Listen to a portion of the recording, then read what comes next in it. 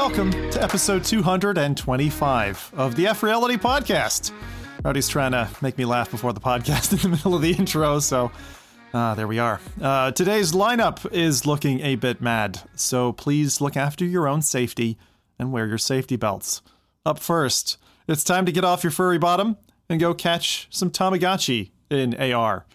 For a while now, we've thought that Meta were homewreckers, and now we have the proof. Puzzling Places aims to fix your failing friendships, over 400 puzzle piece nightmares, starting this weekend. And if you've got dating problems, not to worry. We take relationship advice from VR expert Kaz. And if you're too lonely to date and depth sensor woes have got you down, well, let's take a trip to a department store Father Ted would appreciate. That's right, I'm talking X-ray vision, my fellow creeps. And to cap off this tank of flaming petrol, Jose's giving the lowdown on releases a little bit later on. Well, it is my job to uncage the werewolves and pet the coarse-haired wild beasts who make up the F-Reality crew. So addressing the gorilla in the room, well, the missing gorilla in the room, Adam's away today, so you won't have to hear about chainsaws, TikTok, or look at her garish green screen today. Nope, we've essentially cleaned out the gunk from today's podcast with a professional power washer. And all that's left, in my wife's words from last night, is a sausage party. Thanks for that image, honey. First up, he's our brother in arms, our VR weapons dealer. And when you've gathered enough in-game coin, he'll set you up with one sick as fuck loadout. Don't have the cash? No problem. The VR tech takes credit. But if you don't pay on time, and I'm being serious here, I expect it to rain server racks down on your head. Hey, Jose, how you doing? Yo, what's up, man? I'm feeling good. Just a lot of VR in my life. This is probably the most I've been around VR in a while, so I'm like super excited with it, but I haven't played a lot of VR, which is really weird. It's I've been obsessed with Zelda. It's all I've been doing in between the work new one? and time. Yes. I have become a civil engineer, aerospace engineer, and just it's just in Zelda. Zelda. It's crazy. What? So they have taken the Legend of Zelda formula. I don't know if where you guys stopped playing the games. Traditional, getting weapons to find, or get to the dungeon. So they have kept that similar formula, but they also started looking at modern approaches to those mechanics. So they really started looking at Minecraft, Fortnite.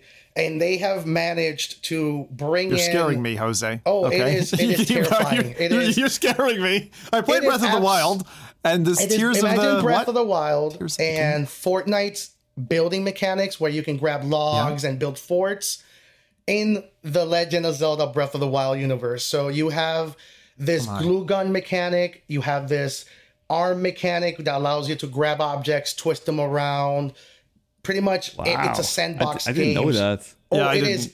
They broke this game. But why? What's the... I'm really curious how that fits into Zelda universe. Are you trying to customize where you're living? Are you getting to higher platforms? Is it part of the platform part? What is it? To be honest with you, it does. It's just fun. They found a story-based way to incorporate these mechanics, like some ancient technology. It doesn't matter. They just realized the game is fun by adding the Fortnite tools and the Minecraft tools into the Breath of the Wild universe. So fair enough. You're meant to, like, for example, there's a cool little map where you're like, you have to go across an island. So there's a river. So what you're supposed to do is grab logs, connect them together, make yourself a nice little float. But if you're an experienced player, then you can create fans, or if you're a Japanese player, which is insane, people are making mechas. So there's actually what? Oh yeah, we got mobile mechs? mechas, mobile mechs. People are making these giant contraptions. Some people are making F1 jet fighters in the Legend of Zelda universe. It is absolutely crazy. I saw Beardo Benjo got hooked on making bridges across, troubled water. But aside from that, No. I didn't realize the extent to which this new system was working. So that sounds like a reasonably sized distraction from the core gameplay then, to kind of go off on the creative tangent. Yeah, there's I think I have lost meaning of that game. I'm just spending time creating, mechanics and just breaking the game. And it's so cool that the reason I'm talking about it too, and me, I'm a big nerd, and especially when it comes to getting a lot of technology. This is running on a Nintendo Switch. Yeah. This is running they found a way to make 23 frames per second locked feel almost 30. It's a technical masterpiece. It only runs at 23 frames a second. It's about 23 when you really look at it, and it feels 30. God. It's a technical marvel. Nintendo gets a lot of flack all the time about incomplete games, their lack of polish. They're trying to make a lot of quick buck when it comes to their games, but it's probably one of the most technically impressive game engines out there. It's running on a Switch, and they managed to have, I said it earlier, Fortnite engine with also running on the Breath of the Wild map, but they also created 3 underlying layers. So there's 3 stacked up maps of the same size. It's really impressive. And it's all, So like a technical marvel. It kind of feels like, because you've gone straight to the technical side, the builder creative side of this, and haven't yet talked about the story. I'm wondering if you've had any time for the story itself. Or did you go in and just went, segue right into this? I could technically. So you could save your configurations. Who is Zelda? I think she's somewhere in the map, but you can actually save your inventions, like this little Pokeball thing kind of mechanic. So whenever you see an enemy, you can just drop your invention. So I could technically walk up to the castle that you're supposed to, the last castle, and just drop a military jet that I created and end the game whenever I want. It's nuts. That's kind of bonkers. That's crazy. And no doubt that game is expansive. I gave up on Breath of the Wild when I realized just how enormous that world is, and there was just too much to do. I mean, I love Switch. A lot of people in chat are saying that I just got a Switch, I have a Switch, all this kind of stuff. But Switch is an incredible console if you haven't experienced it. I thought it was going to be a multi-factor printer, but it's not. If anyone needs multiplayer Switch review suggestions, I have that in my reviews site, actually, over at reviews.zimtalk5.com, along with all my VR stuff, just in case someone's like, I need a party game this weekend. Stat, give me a game that's good. I've got a list of about 30 or 40, so let's sort you out. But Breath of the Wild was a good game. This is Tears of the Kingdom. Tears of the Kingdom, and I'm really glad you mentioned that. One final thing you're gonna love this. So there is definitely a burnout that comes when people think of Breath of the Wild, the original one. And one of the things that people got exhausted was finding the Koroks, which was 1,000 of them. This little puzzles that are, or rather, little hidden Easter eggs that you have. They're called the Korok, and there were thousands of them. And I think Nintendo I don't think I ever found one. So is that like the Grand Theft Auto drug package? You have to find, you have to find them. Nintendo didn't intend, I think, or the developers, for them to find them all, but people did. There was I think 1,001 or 101. God. People got burnt out on that, so they brought the same system back into this game. But now they're the Koroks are hey, I need to get to this point, or just little obstacles. So because of the mechanics and the burnout that people have with the Koroks, there has become a meme that brewed into this, and people are now attacking the Korok instead. So if you go on TikTok, you would find literally montages of people just torturing. I'm pretty sure thousands of Geneva. Is it a cute little animal, or what is it? It's a little cute little leaf character that you have to help and save, and there's compilations, and people are just doing.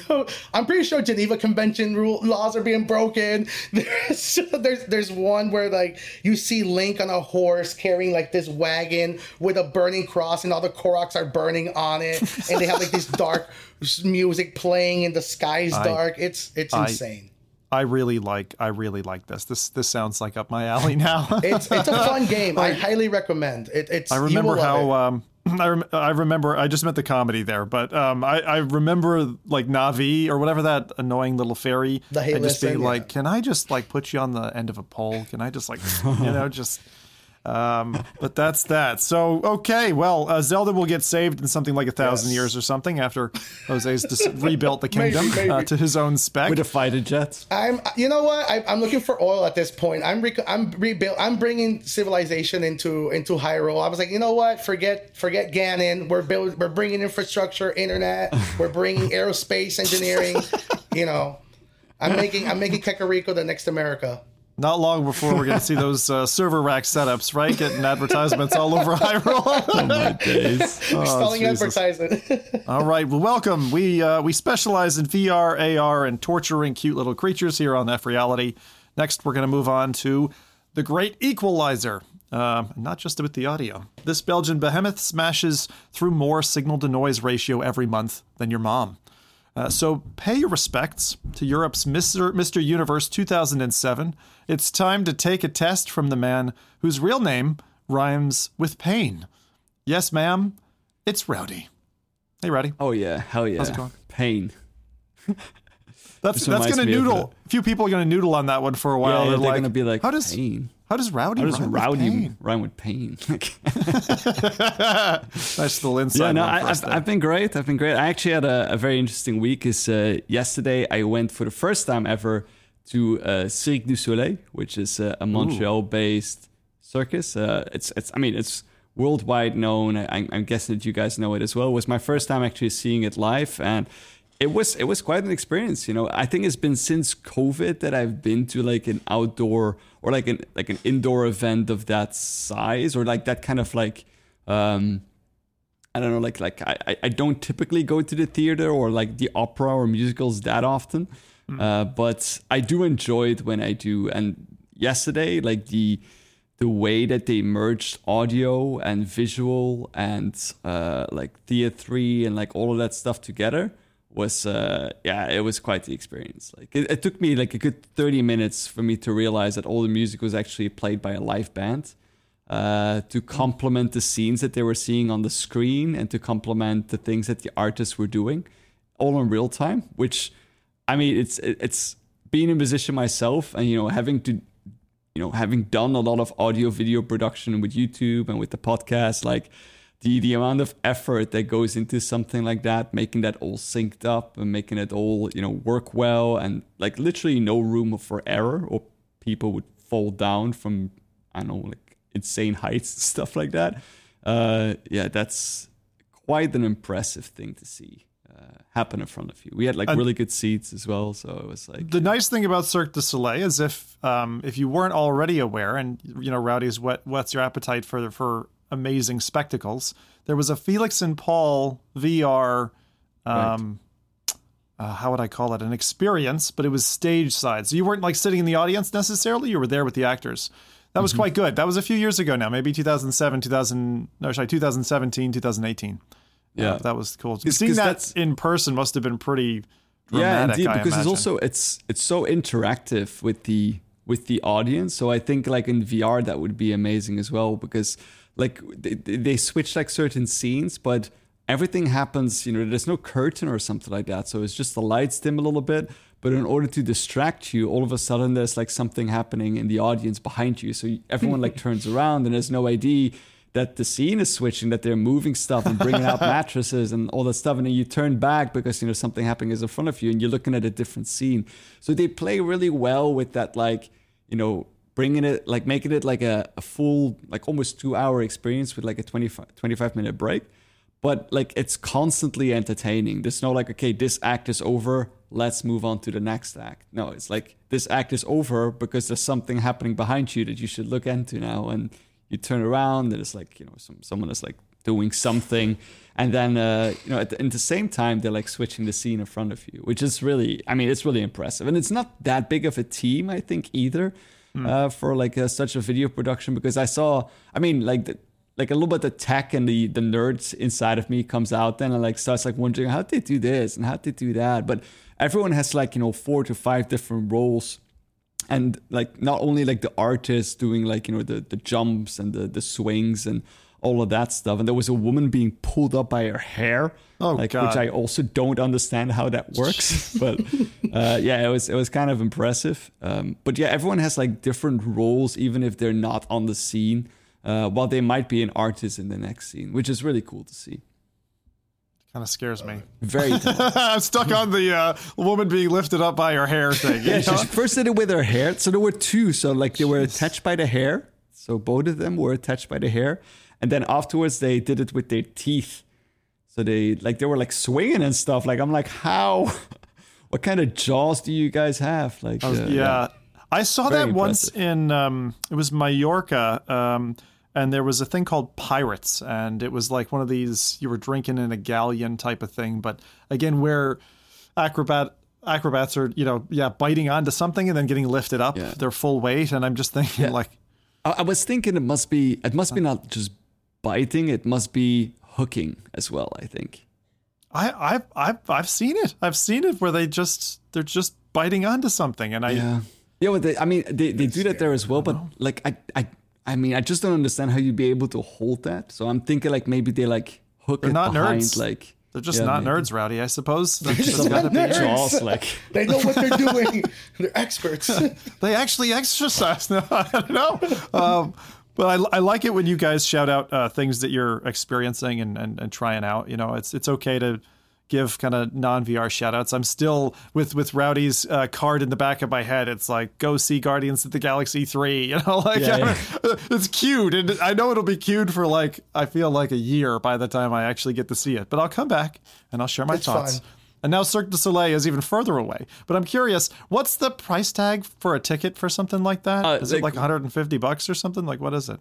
Yeah, like we paid a little bit more than that because we wanted to have like a real good experience. Like, Executive seats, champagne. Well, it wasn't I mean, the seats were a little bit disappointing. So they're just like, like it was like it's in a tent and you have these like little chairs that you sit on. So the seats itself was also like a bit too close together all. It was a little bit uncomfortable, I would say. But we were like 3 seats away from the stage. So yeah, that was pretty impressive. They brought out this giant robot as well. Like they made like a giant robot. Can you imagine that though, being your that's your day job? Like if I always thought if you were a circus performer or something and that's what you're doing 5 or 6 days a week, like that's some life, especially if you're on the road, if you have to actually tour with it as well. I mean, it's bad enough being in a band and all the drama that can go with that, with the setup and all of that, and even your bandmates, physical right? exercise. Did you see like the sweat dripping down their faces at a certain point? Like, did you think like, damn, like I hope he's not going to collapse because that would not end well. But they do this every day. Yeah, it definitely. I have a less exciting day job. I'll put it that way. So, thank you, Rowdy, for sharing your trapeze act with us there. That was good. All right, well, chat, if you guys have anything in particular you want to shout out, do let us know. We'll try and call out. You see, some of you have tried Cirque du Soleil yourselves, gotten up there in front of a big crowd, which is all good. All right, so on to my side, I suppose. Who's this fella? Well, my name is Zim, and I'm just a boy looking for a girl who's really a virtual reality headset. And every 2 weeks, we return to bring you a finely curated meal of fish heads and day-old baguettes. But before we serve up those tasty appetizers, it's time for me to share my own highlight, which is that I feel like I went back in time a little bit in my VR career. This past fortnight has been filled with a bit of sim racing with a bunch of friends. That was really good. Everyone's showing up with custom liveries for their cars and stuff, which was awesome to see. VR poker, got into a bit of Poker Stars VR on PSVR 2. That was fun to do, although my audio wasn't working, so I wasn't able to talk to anybody, which was weird, because usually poker is a very social game, and it hinges a lot on that, which was kind of funny. And then after we talked about Ivory last time, with the person who was the dev who's working on trying to get PC to work with PSVR 2, I actually happen to be one of those lucky people who have the right graphics card to be able to plug in via Virtual Link and actually experience PC gaming on a PSVR 2 headset. So I did a 5-hour stream playing Minecraft, basically Java Minecraft, in that way, and was totally comfortable. I was expecting some things to be a bit different. Like one of the things that really wows me about PSVR 2 is the is the brights, like how bright. Like we were talking about the brightness intensity last podcast. Like that is one of the things I yearn for.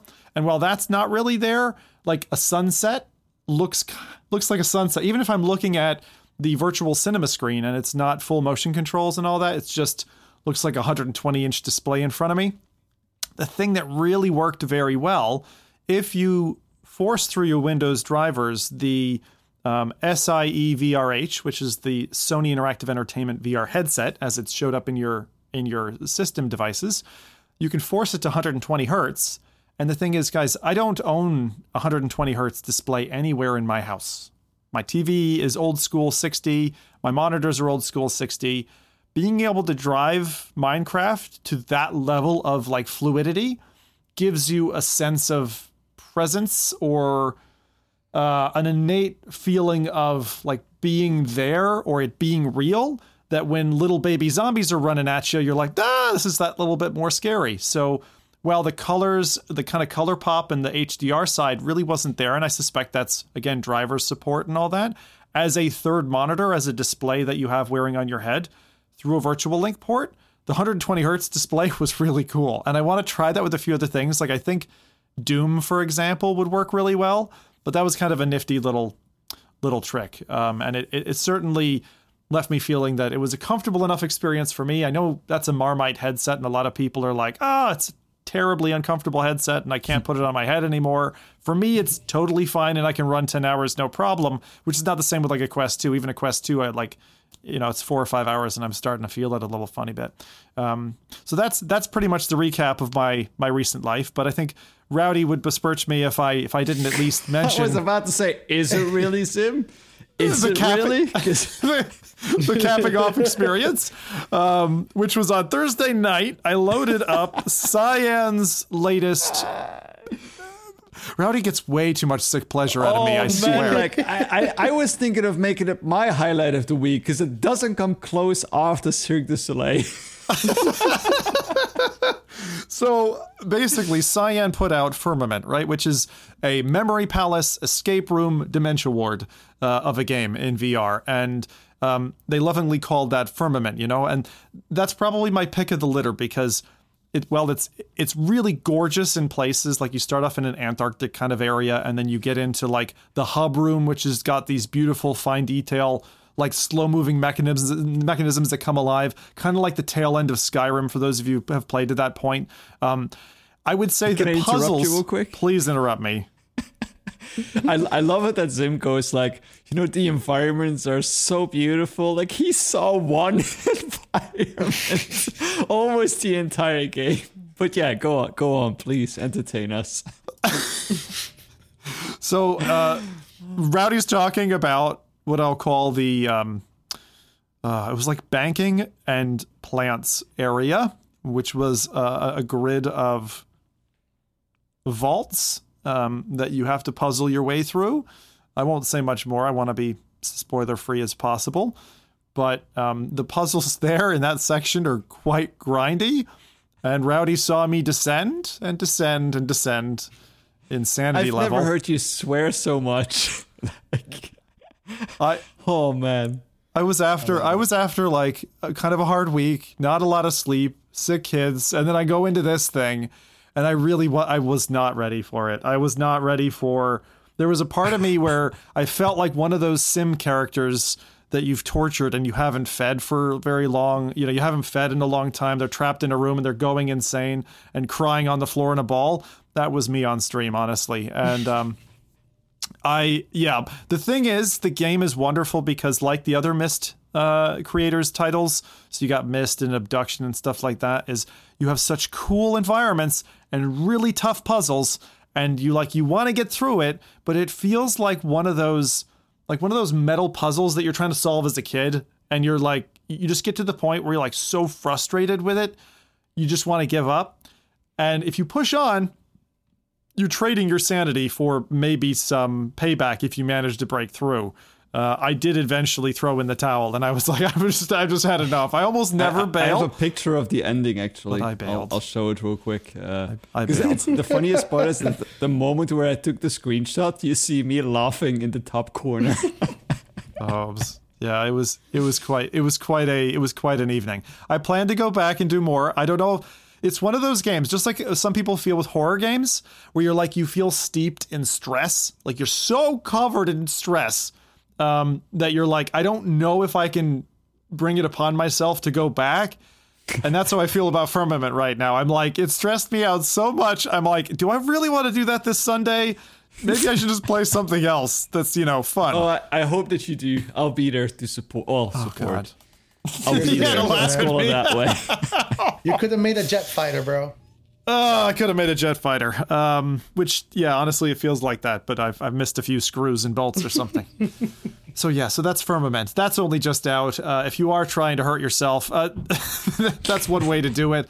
I love my favorite comment from streaming that night was someone said, "I'm so glad I clicked on this video, and I've just bought Ghost of Tarkov, and that's downloading now." Like someone's like, "I'm so glad you steered me away from this," which I think there's going to be a lot of people who feel like that about Firmament. But so far, it's pretty good. One thing, just to caveat, right? Even if you're into puzzles and stuff, you might want to give it a month or two. The game runs a little chuggy right now. Obviously, they had to release on many platforms. So just caveat emptor before you go in and buy it day one and expect it to run smooth. It's not glass smooth yet. So that was my highlight. Thank you. Maybe I should call that a low light. That was tough. So I feel like I've been through war. All right, with that, let's... Proper news is going to lie ahead here, but let's first clear out some space for our first sponsor of today's episode. Friends, have you heard of Swordsman VR? In case you haven't, Swordsman is a physics-based, realistic combat experience. You get to stop the Jotun from seizing control and take down armies of knights, Vikings, Mongols, and samurai in 8 exhilarating environments. It's a successful title on several platforms, including Quest, PSVR, and Steam. And like that naughty Child King in Game of Thrones, this game keeps getting richer. The Sin Studios devs have recently released a new array of weaponry. Adding range-based combat to the game means you can set down your sword and relax, instead participating in bow and crossbow combat, making pincushions out of your enemies. So for sure, it's an ICBM maker's long-ranged dream. Check them out, slice up some samurai, and now it's time to get back with our infamous newsreel to start the show off. And this is the part of the podcast where we talk about the latest news, tasty tidbits pulled up from the web, and tweets that went boom in the night. Speaking of tweets, to get this flogged horse out of the way first, we had Palmer come out again talking up a few different headsets. We've seen him before, a couple of months ago, thumb up the PSVR 2, gawking at that one, and more recently, hear him say kind words about big screen and, of course, the upcoming Apple headset. In a simple six-word tweet posted on May 14th, Palmer Luckey, who's the founder of Oculus, for those of you who don't know, if you don't know, be ashamed. He said, "The Apple headset is so good." And now, after 2.5 million views, 800 retweets, 5,000 likes, his tweet has hit front page news all over the feckin' place. So I don't know if this is if Apple likes that or not. Like if that is like the intention, or if that is I have not thoughts. supposed to be happening. Yeah, I have thoughts. I mean, it doesn't feel like it would be classic Apple to appreciate that, and I feel like there'd be a team of lawyers knocking on Palmer's door, right? But I thought about that for a moment, and I was like, are they getting really smart here? Because the world has changed. In the last 10, 15 years, social media has changed things quite a bit. And I'm curious, because Palmer is a proponent of VR, AR, XR headsets in competition, and may still carry a chip, against Meta, the company who fired him. I'm curious if maybe he went and did a deal with Apple to go ahead and say something like that. And the point is, it wasn't just this tweet. This tweet is what kind of was the fishhook, right? That then brought everyone's attention because Palmer's got such reach and span. But I think it would be brilliant advertising and hype building for Tim Cook and the Apple team and the marketing to hook into somebody like Palmer, because he led a previous world-changing headset, right? And so who better than Palmer to help herald in the change of the world, so to speak. So I'm feeling like maybe these guys, maybe he got the go ahead, and maybe it wasn't a paid thing, but maybe it was almost a quid pro quo. You help me, you scratch my back, I'll scratch yours. He gets early access to the headset, gets to play around with an early build, and then he's going to help Apple promote, which he wants to do anyway, because he wants the whole environment to be able to move forward. So that's my gander. We did have a good article that went a bit deeper from Upload VR to pull out that this was actually part of a May 4th interview about 10 days earlier that didn't make the same kind of ripple as when his tweet fired off like a torpedo in the night. And so I'm just going to call out some of the quotes there from Lucky himself about Apple's headset for those of you who maybe haven't seen it, even though this has kind of been all over the place. So Palmer said, "The Apple headset is very, very good. I have not seen the final headset, but I have seen an earlier version of the headset, and it is excellent. It is going to be a huge deal. It's going to be expensive, but I think that they are following a pretty smart strategy, which is to make VR into something everybody wants before it's something that everybody can afford. And that certainly," end quote, that certainly is something that we've seen Apple do before, right? Like monitor stands. Make the monitor stand that everybody wants before anyone at all can afford it. Palmer also remarked that the Apple headset that's coming out soon uses the next generation display from the same company that Big Screen uses in their micro form factor headset. So all this fanfare and this kind of spill of the beans on Apple's side, to Rowdy's point there, this is coming off of about a 35-minute YouTube video from a series called Moonshots and Mindsets by Peter Diamandis, called How the Founder of Oculus Plans to Save America. It's his 37th episode in his podcast, and it goes into depth about Anduril's vision, the company that Palmer created after his time with Oculus and Facebook, and Palmer's latest takes on the world of tech and gaming. I definitely recommend it. It's a good watch. I always appreciate when you take founders and company leaders, people like Palmer, sit them on stage and have them talk about something they're working on, building towards, how they work with competition, and all of that. And it makes for a really good listen. So that's definitely an interview worth listening into. The other thing I was going to say about this is on Twitter, I've seen rumor that the new operating system would be called the Apple xrOS, which fits neatly into the blended space in betwixt VR and AR. So that's kind of neat. But honestly, that's not what I want to know, is not the official name. I like Apple's software code names, kind of like Sony's old Project Morpheus. That stuff has always kind of piqued my interest. And so I want to know what the code name is for this behind the scenes. I want to know it as well. Do you guys know the code name for Apple's forthcoming AR headset? It was I don't know, leaked or circulated about 3-4 years ago. You guys remember? We actually covered it on the podcast, Rowdy. I've mentioned it before. Any recollection? Sounds a little bit like a Star Wars mech. There's a lot of those. Yeah.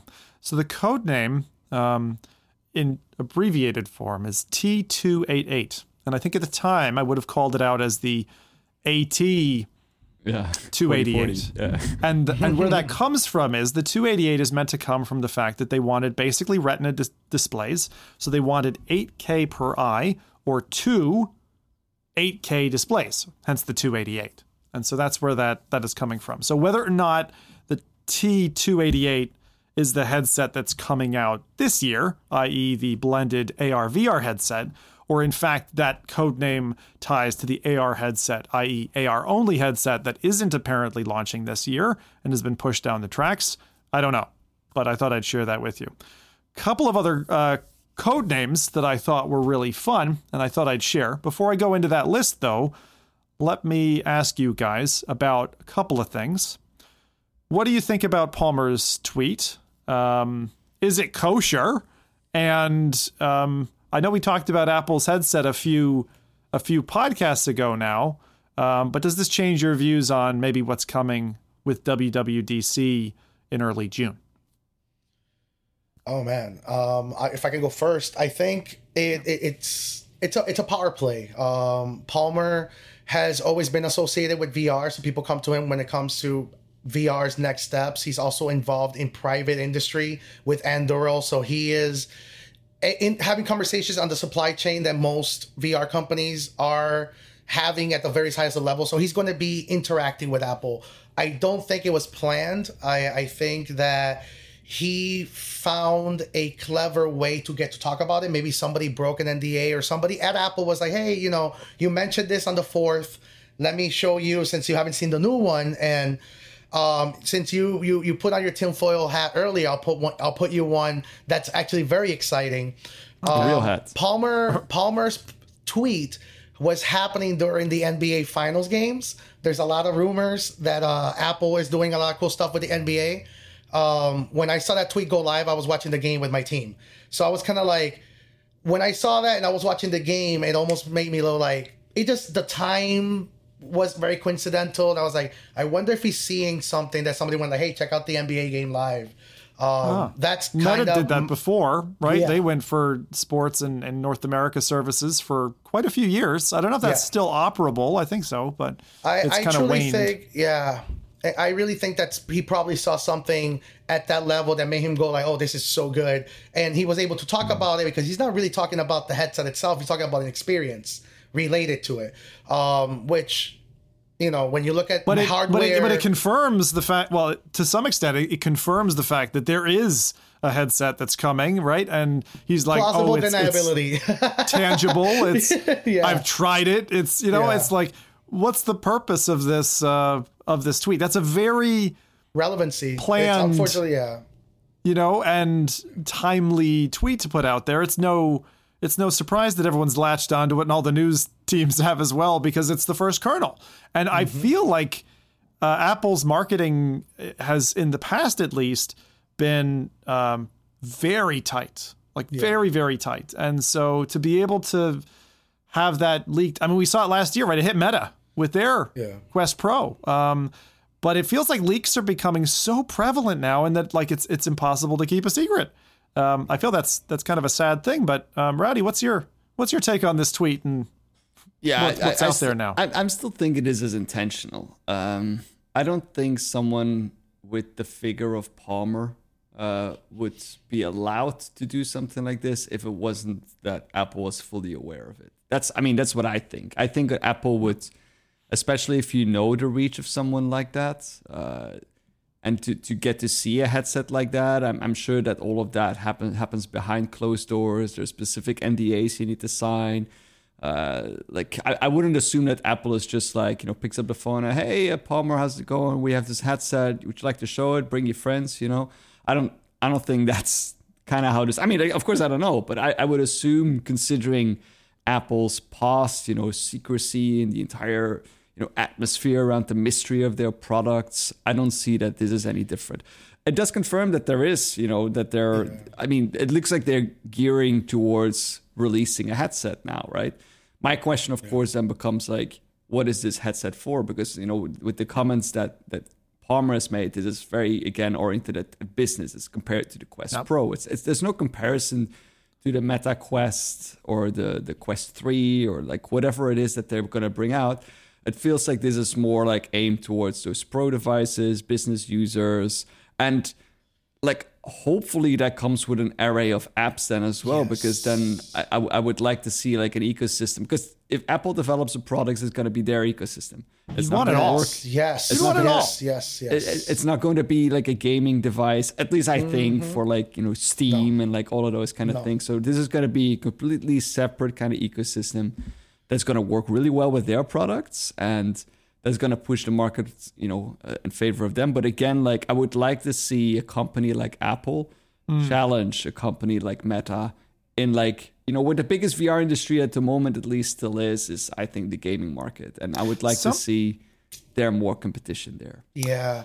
I wanted to add, based on the Palmer stuff. So one of the things that Palmer, what led to the Apple, him talking about the Apple headset, he was actually talking about the big screen beyond headset. Yep. He did mention that the company that sources the technology, the peripherals, the visuals for the Apple are actually the same company that makes the big screen, but a generation further. Which is funny because I think the codename headset that you're talking about, Zim, more than likely is the exact hardware reference to the big screen. We spoke about this earlier, how people snipe supply chain manufacturer builds, and when they notice a large company isn't going to pull it or use it, they go ahead and snipe it. Look at Pimax, look at all these other companies that have a lot of ideas that make that you as a tech or as an enthusiast go like, this seems like a generation prior. That's why we almost have made technology adoption conversation. We always say that. It's like, oh, I feel like this is early next generation. It's because that happens quite a bit. Apple is a company that's solely focused on attention. There has been all the way up to like the original iPhone. Apple has always been associated with, oh, they're going to make a TV, they're going to make a car, they're going to make a TV, they're going to make a car, because visuals is their goal. They have put in the most money of any tech company in screens. That's why the MacBook Pro line became so phenomenal and so pivotal. The big screen's getting a lot of phenomenal reviews when it comes to visuals. And if this Apple headset is rumored to have a generation further, then we're looking at 4K HDR 8.510 display replacements in VR. That has never happened in the XR space. We're looking now at infinite screens. But both of those were referenced to the Meta Quest Pro, right? That's like the standard that they're using, as that's the current generation is Meta Quest Pro. It's not Meta Quest. Well, so I still think that, this is, and I like that because Meta has been moving recently. We saw that in like the latest Oculus Connects and the recent Meta Connect as well, that there's been this shift towards the business field, because they kind of feel like we got the gaming scene already under control, and then we're going to move towards the business kind of field. But with Apple now like popping up and saying like, oh, wait a second, like we can play on this field as well. And in terms of, business, they've been on the forefront of that for years with their devices. It's not really business. When you think about it, Rowdy, and this is something that I'm really excited that we're talking about, because it's really what has been running in my brain since Palmer's original announcement. It's the reason why I even run a company in the spatial space, is we're starting to see conversations by people that know computers. Apple, say whatever you want, people disagree. Apple is one of the fathers of modern PC, personal computing, and they know what adoption looks like when it comes to personal computing. Virtual reality right now, because of gaming, it actually poisoned the well, because we look at mobile adoption based on games haven't heard and that cell in a while. phones. And virtual reality is being associated with mobile adoption. VR are not cell phones, they are computers. So computer companies know, how do you get adoption for computers? You start in enterprise. You bring value to the employees in enterprise. Now the employees that have that value, they go like, man, I want this value at home. They buy the computer at home. Now they got the students, their kids, the college gets performance, improvement from their students. So now the kids are like, oh, wow, I want a family computer. Now the family gives computer me the leading becomes edge. the home. Yeah, it's the same curve we saw in the 80s, right? 80s to 90s with personal computing. I missed that link, Rowdy. Why do you have an Android? Because I refuse to give in. He refuses. But we're seeing that happen. We're seeing the evolution of real spatial computing, and they're calling it xrOS. They're not calling it spatial. They're focusing on building their next generation computing. There's actually a quote, I think Wall Street leaked it, but they said that Tim Cook said that they want AR to replace cell phones in the next 10 years. We can get there if we suddenly don't need to press buttons to dial a phone number, and we have predictive phone calling. Life will get easier, it all starts with business. And I don't disagree that's the trajectory, and we've seen other interviews with Tim Cook that essentially give that foundation. Wall Street Journal, however, when it comes to this space, everything in VR and AR are horrible. I have seen them misreport countless times over the last 5 years, and I do not trust them one bit. I just get that out there. That said, I'm going to go to another player in that space and just talk about some of the details that they've spoken about regarding the Apple headset that's coming, and some details that they think it will bring. We've touched on some of this in previous podcasts, so I'll make this kind of quick. But Forbes went on to cover some details about the Apple headset, right? Saying that it was roughly $3,000, that Apple projects it will sell about 900,000 units, which when we think about PSVR 2's original trajectory, it's actually not far off of that. Now, the cost is obviously quite a bit higher. The purpose, as Jose's suggesting there, is to fully replace your iPhone and Mac entirely, and it's supposed to have capabilities of both hand and eye control. There are some marketing specialists that believe that this could be, one of the set up to be one of the greatest tech flops of all time. But I think without taking this gamble, Apple wouldn't necessarily stand a chance at gripping onto a future that they need to be part of in that personal computing space that Jose is talking about. And I agree with you, Jose. I think that they are forefathers, and to some extent, they're holding the shield now, and they need to make a play. Like, they might be one of the bigger heavyweights at the table. It's been enough years now. They need to make a play. They've seen their competitors or would-be competitors try. And to some extent, some of that has floundered, like Quest Pro. It's been a little bit upsy-downsy in that respect. Meta's still going at it. They're still going hard at R&D. Not every product needs to win a battle in order for them to win the war, right? So I'm still keen to see what's going to happen Meta versus Apple in the long run, and even some of the other players out there. I'm curious if Samsung will ever re-enter the ring, as they did have VR headsets back in the day. Will Microsoft decide to come in, or are they just going to keep partnering and kind of pulling on the shoelaces of Meta to get their access? But one special feature that was touted was that there might be a pass-through display to allow the wearer to make human contact through the device with other humans, like one of those glass panels. If you've ever been in a hotel that has like a wall that like goes see-through and you flick a switch and then it's opaque all of a sudden, like that, but for your headset that you're wearing. And if it's close to your eyes, kind of like the big screen beyond is, if it's really tight to your face, maybe you could frame it in such a way that it doesn't make you look like, I don't know, Geordie LaForge or something when you press a button and now I can see Rowdy and Jose's beautiful eyes. I feel like it's going to be weird no matter if that feature is on a headset, period. I think, and I'm not talking Uncanny Valley here, I'm talking weird ass nerd who's standing in front of me with a headset on their face. Like it, I don't feel like that would fit into the veil of Apple, who makes cool stuff that people really want and don't mind paying top dollar for.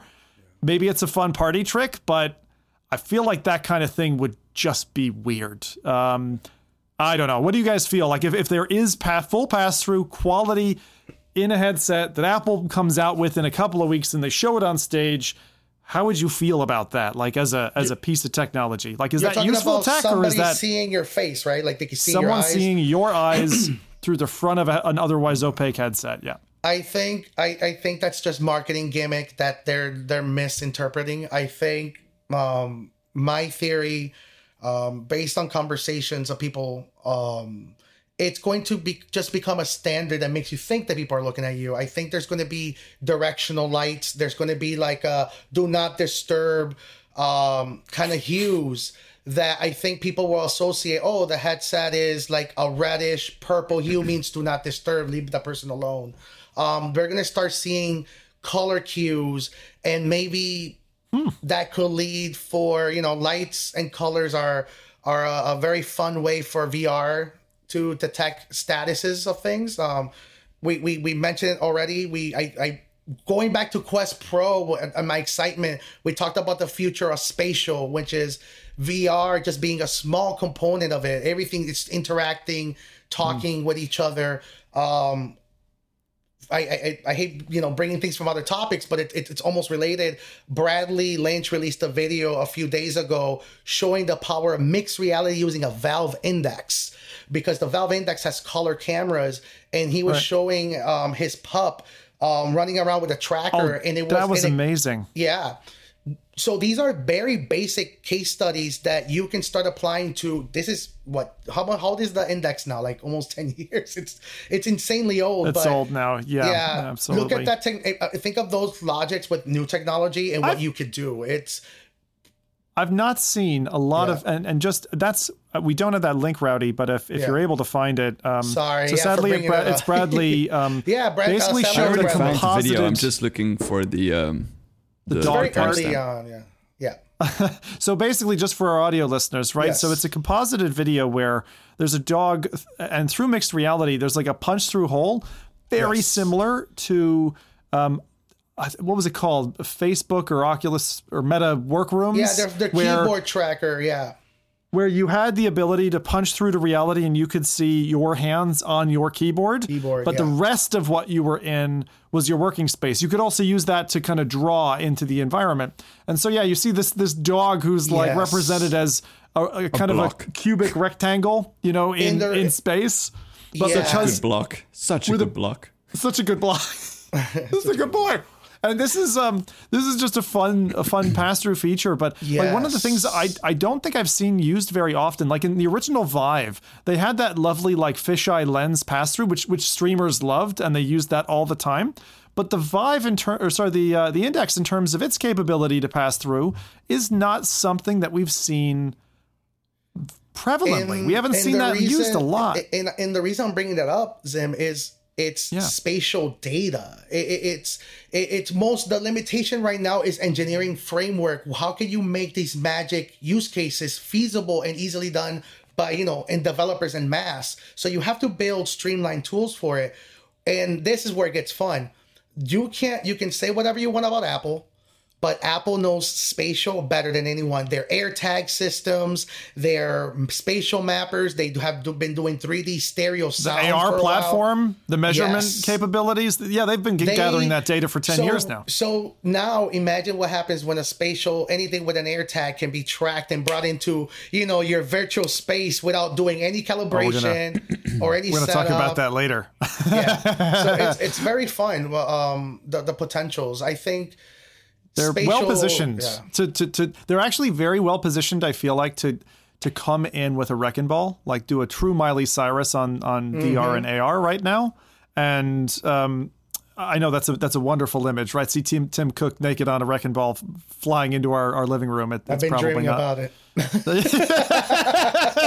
I'm really excited about the Apple headset. I do understand the discussion of is this going to be like a flop by like a part of the tech scene? Because I don't think, although it's going to be a technical marvel, I don't think that this is going to all of a sudden be like wide adoption like the iPhone was. I don't see that happening. I think this is like a slower progress where you see like more and more applications developed and an ecosystem comes around it, and then you can start getting value from that when they starts having them in classrooms or in like garages or like whatever it is.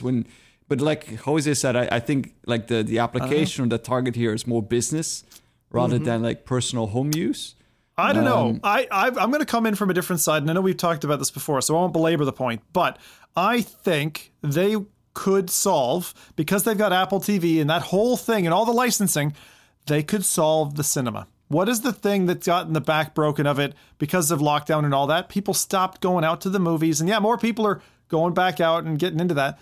But this is a great opportunistic time to launch a platform to do basically what the big screen team envisaged way back, like 2015, I would say, and literally dominate media at home through this headset. Like, put me in a cinematic experience that's better than IMAX in my chair, right? When I can sit down and do that. You're a social nerd, like you love doing social nerdy stuff.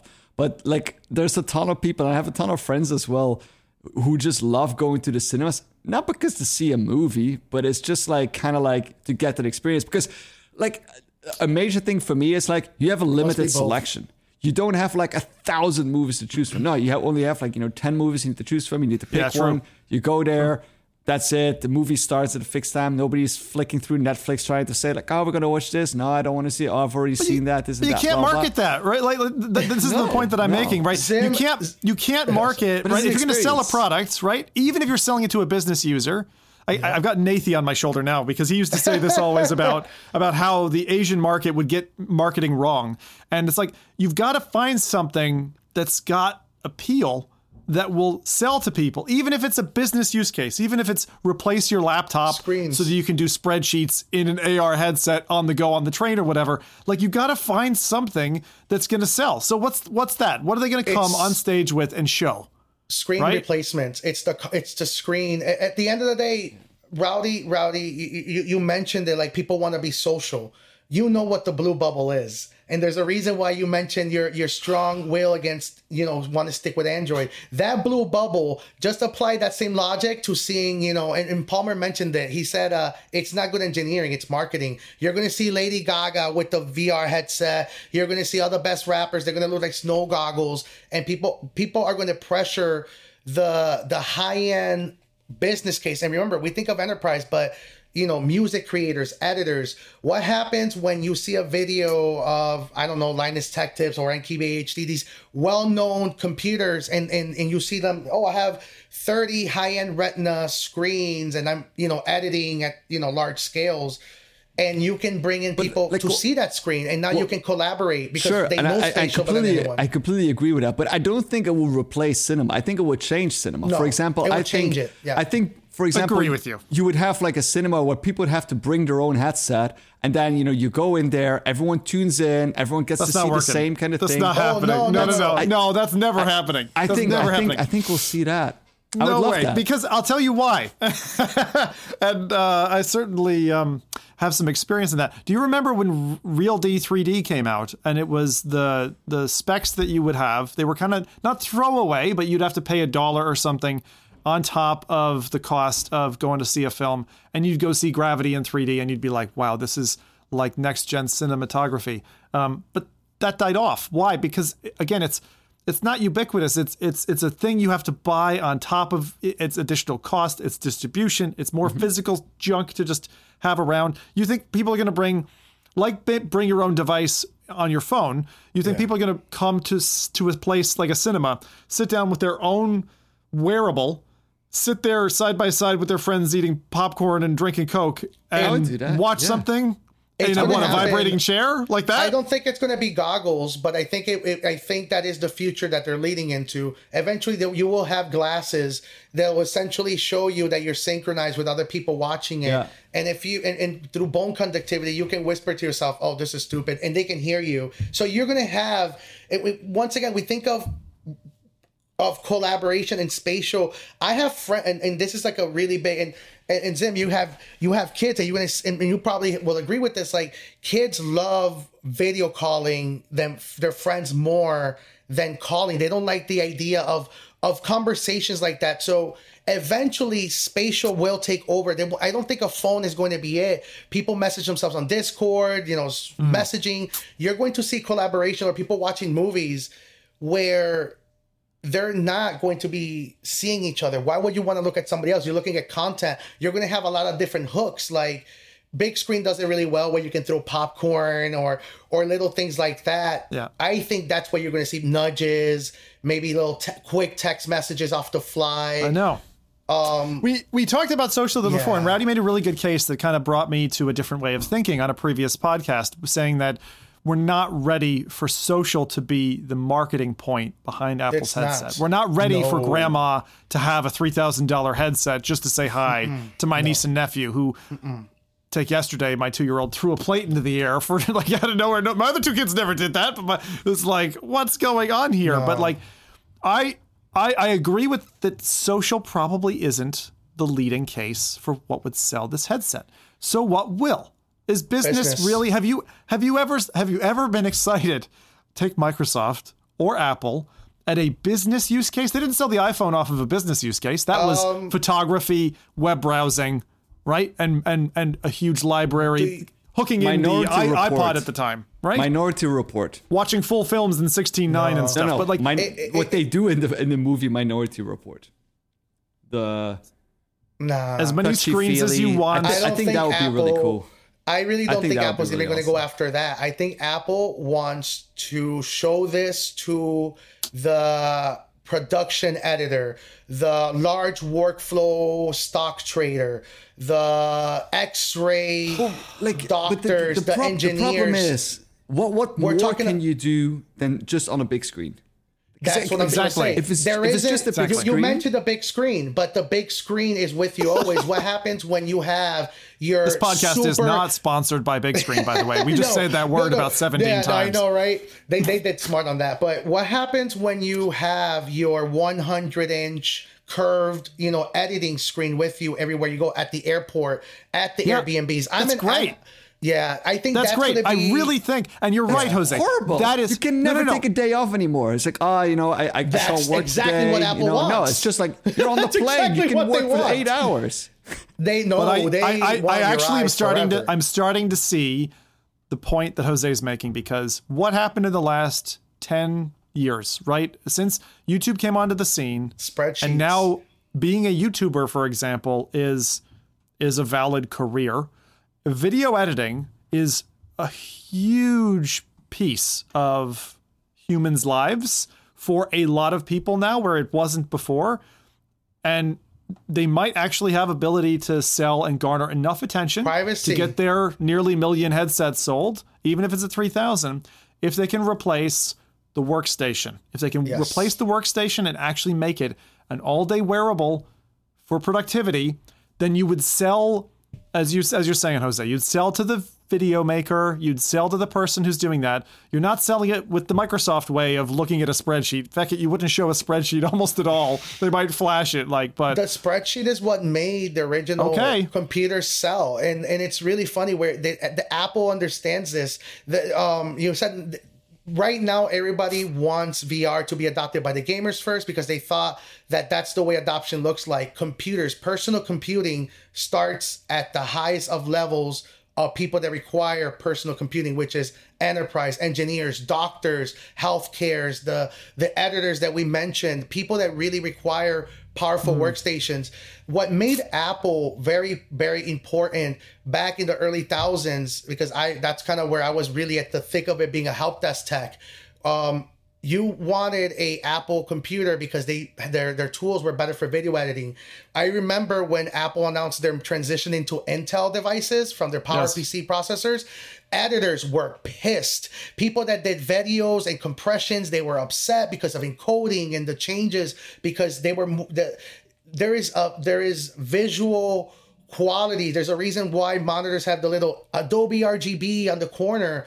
Those are little things that we personally may not care about, but editors do. People that cinematographers, but still, cinephiles, like color grading. The issue is still I agree with the display, but like, for example, if you talk about video editing or programming or any kind of computing, you need heavy computing power. And computing power has only been increased. And I don't see Apple coming out with a headset that is going to be beating a PC. They are. Exactly. That's exactly what they've been pushing. You no longer need a Exactly $5,000 screen. You now need a iPhone and a headset that has the 100%. color grading screen, and you're done. Now you have.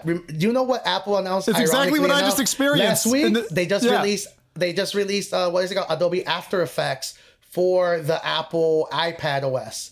So that means it's going to be native. Like, for example, will it have CUDA encoding, or like will that be built in? Like, how can they xrOS. fit? No. I'm not talking about operating system. I'm talking about. I don't think the amount of horsepower. Hardware. Yeah. So, but that's an important thing, though. If you're a video editor, you need GPU encoding. If you're a programmer, you're building algorithms. The iPad Pro can do 4K video. The iPad Pro does 4K. I think the latest one does 8K video editing.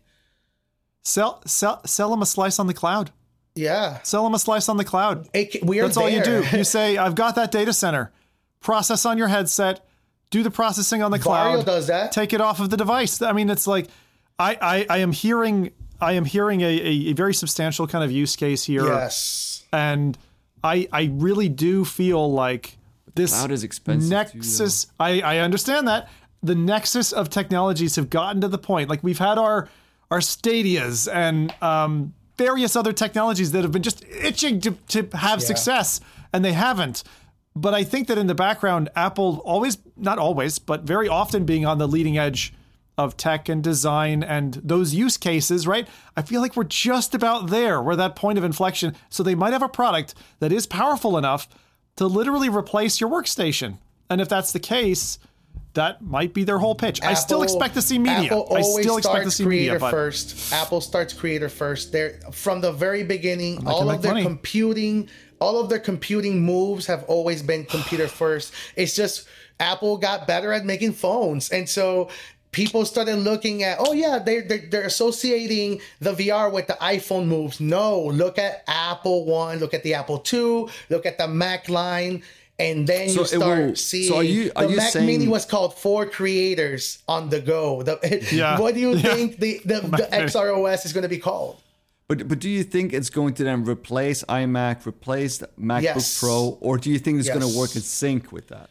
I think we're going to see the end of the MacBook Pro, and we're going to see the MacBook Lite that has enough GPU and CPU performance to edit, but may not have the right visual cost for color grading on that. But that paired with a headset that has the displays for powerful color grading, I think that's going to be the new power user kind of approach. It's smaller, I expect it's a modular. slipstream. I expect a slipstream. So I think there is no getting away from what I'll call tethered VR right now. I think you're going to have to run it off of an iPhone or a Mac or something. Yes. I don't mean it can't be, it's not inoperable without that, but for the grunty type work, I think that's necessary right now. But I think the vision they're going to paint is one where that's gone. And maybe they're not ready. They're not ready for that product yet, i.e. the headset that can stand on its own legs with nothing else supporting it.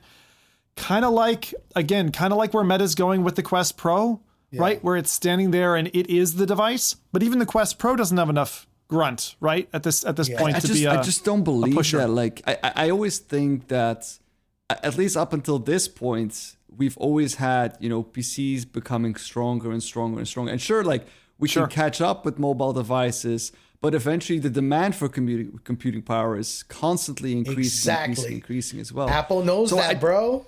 Yeah, but I just don't see it, unless they indeed work with a cloud and they, everyone purchases but that's going to be insanely expensive. Vario, the XR3 model, which is behind the scenes. I don't know if this is still the case, but the XR3 was the one that Apple engineers and people that were designing products for the targeting hardware of what the Apple headset will be or was at the time. The XR3 was the hardware device that was being used to develop on this. Based on that information, they know that there is no way or feasible way for you to create on an all-in-one headset. There's going to always be a demand for high processing. They know this. That's the reason they always, refresh their hardware line. They understand this. I think right now what Meta's doing is the reason why they're also hurting is that they're selling a vision that we now want. We want the idea of powerful all-in-one headsets. We want powerful computing, but I just spent almost $4,000 for a 4090 on a laptop because I needed it to power these headsets. It's the cost of graphical performance on a computer is still very, very inaccessible. So the best way for you to create confident adoption is to be honest about it, even if it's expensive, because the value case is there. If you tell somebody spend $1,000 for a laptop that has a lot of powerful computing capabilities and graphical capabilities, but the screen, may not be a $5,000 screen. But if you buy a $3,000 headset, that's now giving you access to technically $100,000 worth of screens, because you can put literally 20 HDR10 screens running at 120 hertz. That's different. What about this, guys? Okay, I've got an idea here. And I'm harkening back to the iPhone when it launched. When the iPhone launched, I remember it very starkly because they launched the iPhone and they had the iPod Touch, which had similar functionality, but no 3G, no Wi-Fi connection. You couldn't get internet on the go. What if they do that with this device? So this is my idea here, right? So they've got the headset. Headset itself is probably $3,000 in Apple's money worth of tech in this headset. But with that, if you want to use it on the go, on the train, in the office, or whatever, wherever you're going, as a mobile workstation, you apply to their subscription. And you will probably need to do that over like LTE data, 4G, that type of thing, right? And so they'd be partnering with telcos, telecoms providers to be able to give that essentially subscription model. But the processing side, Rowdy, I agree with you. Having tin at home that sits there that you've purchased a computer, right, is expensive, and the processing in a data center is also expensive. But what you have is this interleaving capability. When you have virtual slices of memory and CPU diced up, you're not actively using that or processing that 24/7. And so the cost of that in a data center model, leveraging cloud, being able to do offloaded processing, could be enough to bring the cost of that to a point where you could say, pay a monthly fee and you can use this device anywhere. And you can use it anywhere, and you're using processing on us, and it's going to give you the grunt. And if they were going to do this, if I was marketing it, I would say it's going to give you the same as, I don't know, the M1 chip or whatever the latest is from Apple, on the go in this headset, and you can do it anywhere. You don't need any other devices. You don't need to bring your Mac. You don't even need to bring your iPhone. It can interface with those devices. You can drag and drop pictures if you like, or whatever, project files. That's the vision that I foresee, given the conversation we just had. I agree with you. Yeah. Up until this point, when you're reserving those kind of computing power in the cloud, that's like billed by the second or by the minute. Yeah. I really don't think we're going to see cloud. I think Zim's on the right track, but it's not going to be the cloud. I think it's like the question, do you use your headphones for only one device? You're going to have a powerful device that's going to give you infinite screens or one powerful screen, and you're going to be able to pair it for movies and from some basic, phone-based editing on your phone. But if you are doing actual work, you connect it to your laptop. If you're in the living, it's going to connect to multiple devices. You mentioned theaters. What if movie theaters end up incorporating a lightning bolt on the seats, and you do end up seeing that reality where you can too much infrastructure. Exactly. Too much infrastructure. Look, like physical changes and physical tethering are things that I think from a design perspective we have to get away from. Like to say that I need to have device A and device B together. I'll go so far as to say even having an iPhone and earbuds that you can lose or forget or what. It's just, it's too much kind of faff. And Apple's always been a real purist in terms of their design, from everything, their interface, the security features, the walkthrough process when you first get their device and set up. I feel like it's got to be all in one. It's got to be there. You answered your question as you said that Apple's really good at creating products. So their headphones are mini computers. Why would they say, "Hey, you know these mini computers? Their earpieces have spatial sensors. They have depth sensors. Oh, right. Yes. If it detects tumbling, it sends a SOS trigger to the Apple Watch and asks you if you're okay. If you lose one and you're walking away, it tells you, hey, you may have dropped your earpod. Go walk back up to it, and it will show you how far it is from you. So I mentioned it earlier. They know spatial computing better than anyone. What they're going to release is a very, very powerful display replacement. They're going to be like, okay, yeah, sure, spend $1,300 on a 55-inch TV for your little apartment that you never bring people over anyways. Or spend $2,000 and buy yourself a 400-inch screen. Have you ever met modern like techies? No, it's honestly true. No. He's like, what Jose's spitting is the truth, right? Like I hear that. But then again, I hear that, man. I'm speaking from experience. If you have a family of four, then you need 4 of those devices. That's $12,000. Well, you editors, engineers, people that have a lot. I manage, when I was working help desk IT for a hospital, I literally had 7 screens showing me feeds of servers. Like, imagine if you can do that on a pop-up, literally put on your glasses and you're done. A lot of people will bite. A lot of people will bite, and the increasing productivity. And for example, which one of you said it? The college kid, right? Who does better as a result of, like, I understand. Right, if they're trying to put and what I see with Apple, why would you release in 2023 if you're not ready with your whiz-bang product? You want to put your foot in the door. You want to get in so you're not forgotten, so you don't lose out in the long run, right? Because at some point you've got to decide, when do I strike? And definitely last year, when Meta made their big kerfuffle of, the metaverse and we're changing our branding and all that shit, right? Like they They made so much noise that I wouldn't be surprised if a company like Apple's like, come on, guys, we gotta get a shit together, get something out the door, and make a name for Apple, because it's not just these guys, who they're going to do this what space. they do best. We need to own this space. But I'm gonna be so honest, we need to start. If it's just screen replacements, I'm gonna be disappointed. Why? I would be the same. I would be the same. I agree. A really good screen. Maybe you guys haven't bought a really good screen lately, but the HDR10, 120 hertz screen starts at about $600. But you can look at it with multiple people. Yeah, but who is sharing their monitor, their personal PC, personal computer monitor with multiple people? The era of the family computer has changed. Everybody has laptops. Everybody has mobile devices.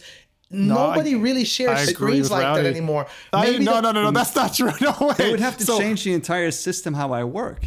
That's exactly what they want. My entire work. Yeah, but I understand that's what they want. But if they come out and say, like, this is our device, it replaces the screen. Me as a business owner, I'm not going to say, I'm going to invest in this and wait for the ecosystem to be developed. Unless you get told that your employees will now have 100 screens of work in front of them at all times, and you will be able to get an update of all the screens that they're looking at. And they need to be able to see my screen too when I show them something.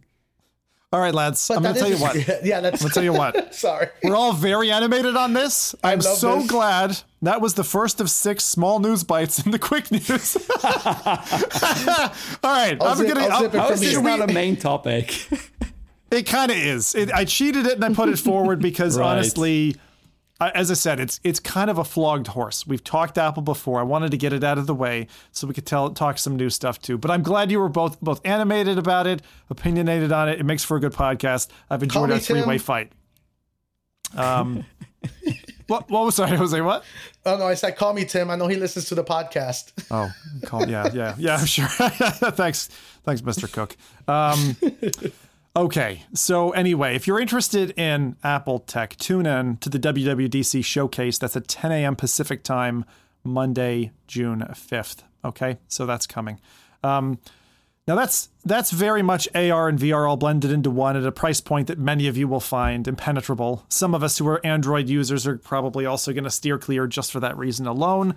I used to be in the Apple ecosystem, and if they bring something killer, they might draw me back. I don't know. Let's see. Those wins are going to have to be pretty strong. So with that, with AR finally coming towards our lives in perhaps a big way, let's talk a little bit about what Niantic has been up to for those of you who are big into AR gaming. Now, there's not many AR gaming titles that are out there, but Niantic have a really strong pedigree. They started with Ingress. They went to Pokemon Go, Pikmin Bloom, which was another one where you were collecting flowers, and now Peridot, or Perido, however you want to pronounce it. This is kind of an AR Tamagotchi is probably the best way to describe it. This game has launched. You can get it both on the Apple Store and Android stores, Google Play.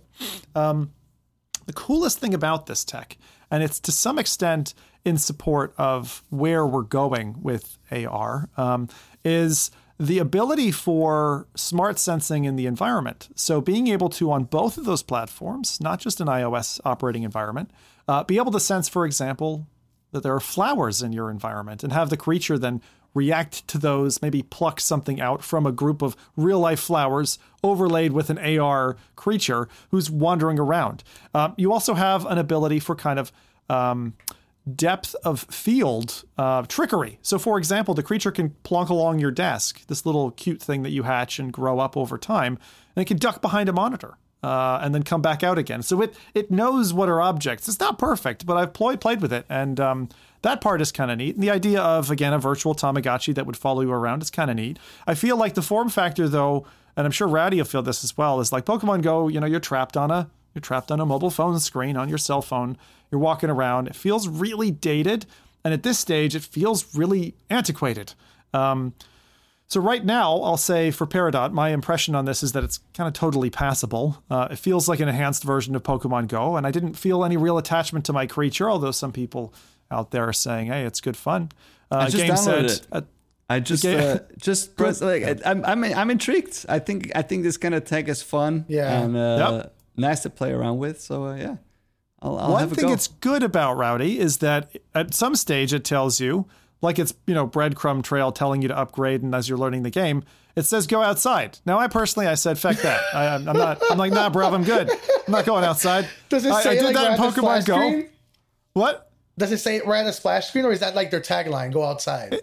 It's like, they feed it to you in objectives. It's like, oh, go for a walk. And it's like, do 6 kilometers of walking or something. And I was like, that's cool. Yeah, no, I'm good.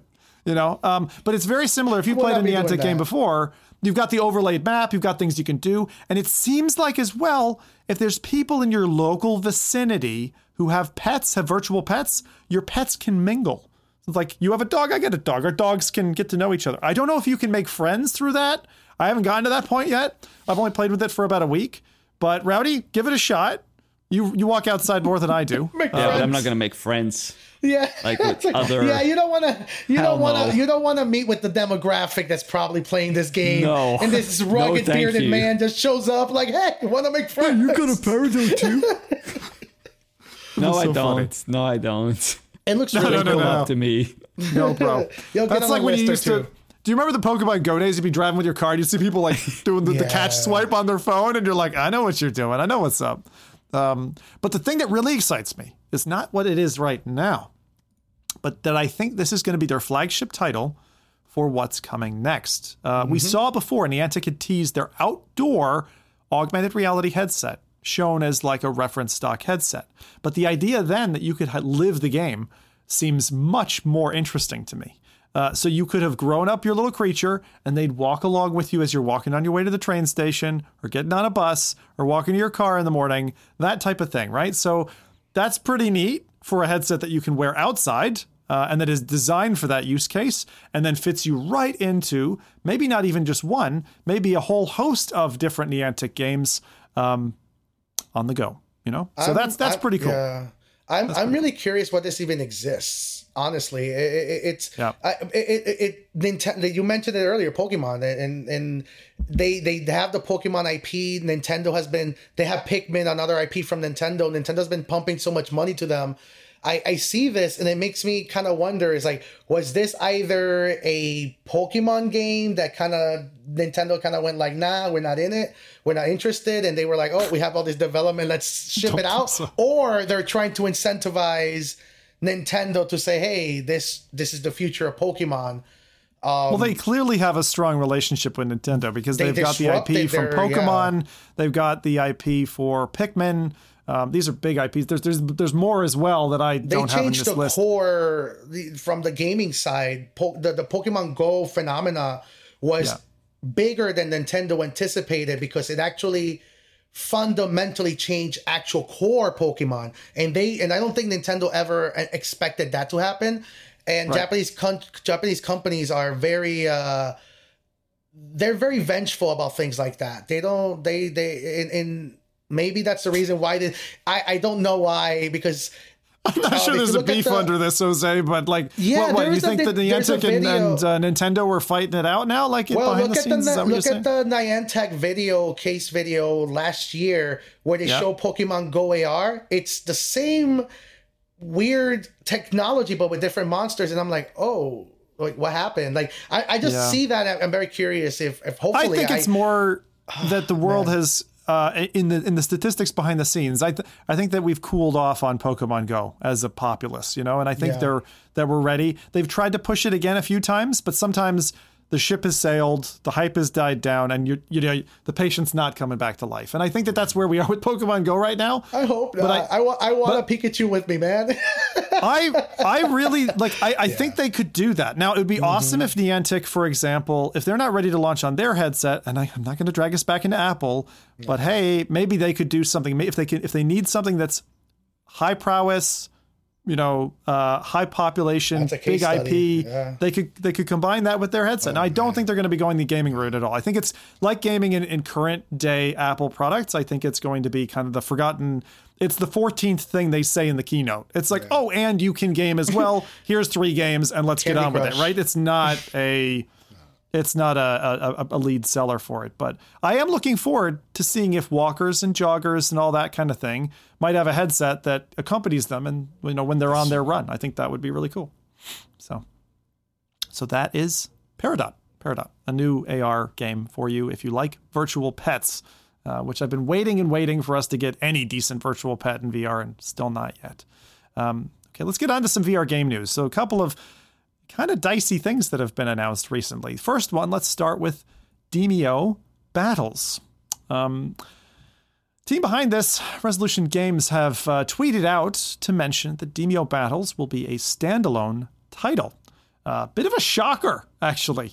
So we've heard about this for some time. It's meant to be some kind of PvP Demeo battle where you've got, the characters of Demeo fighting off against each other. So you can actually not just go PvE, but instead you can go against each other. They've released a whole bunch of different chapters, different books in the Demeo universe that have been quite successful. And now their next foray is to develop, oddly, a standalone title, which in the immediate term seems like might be shooting themselves in the foot.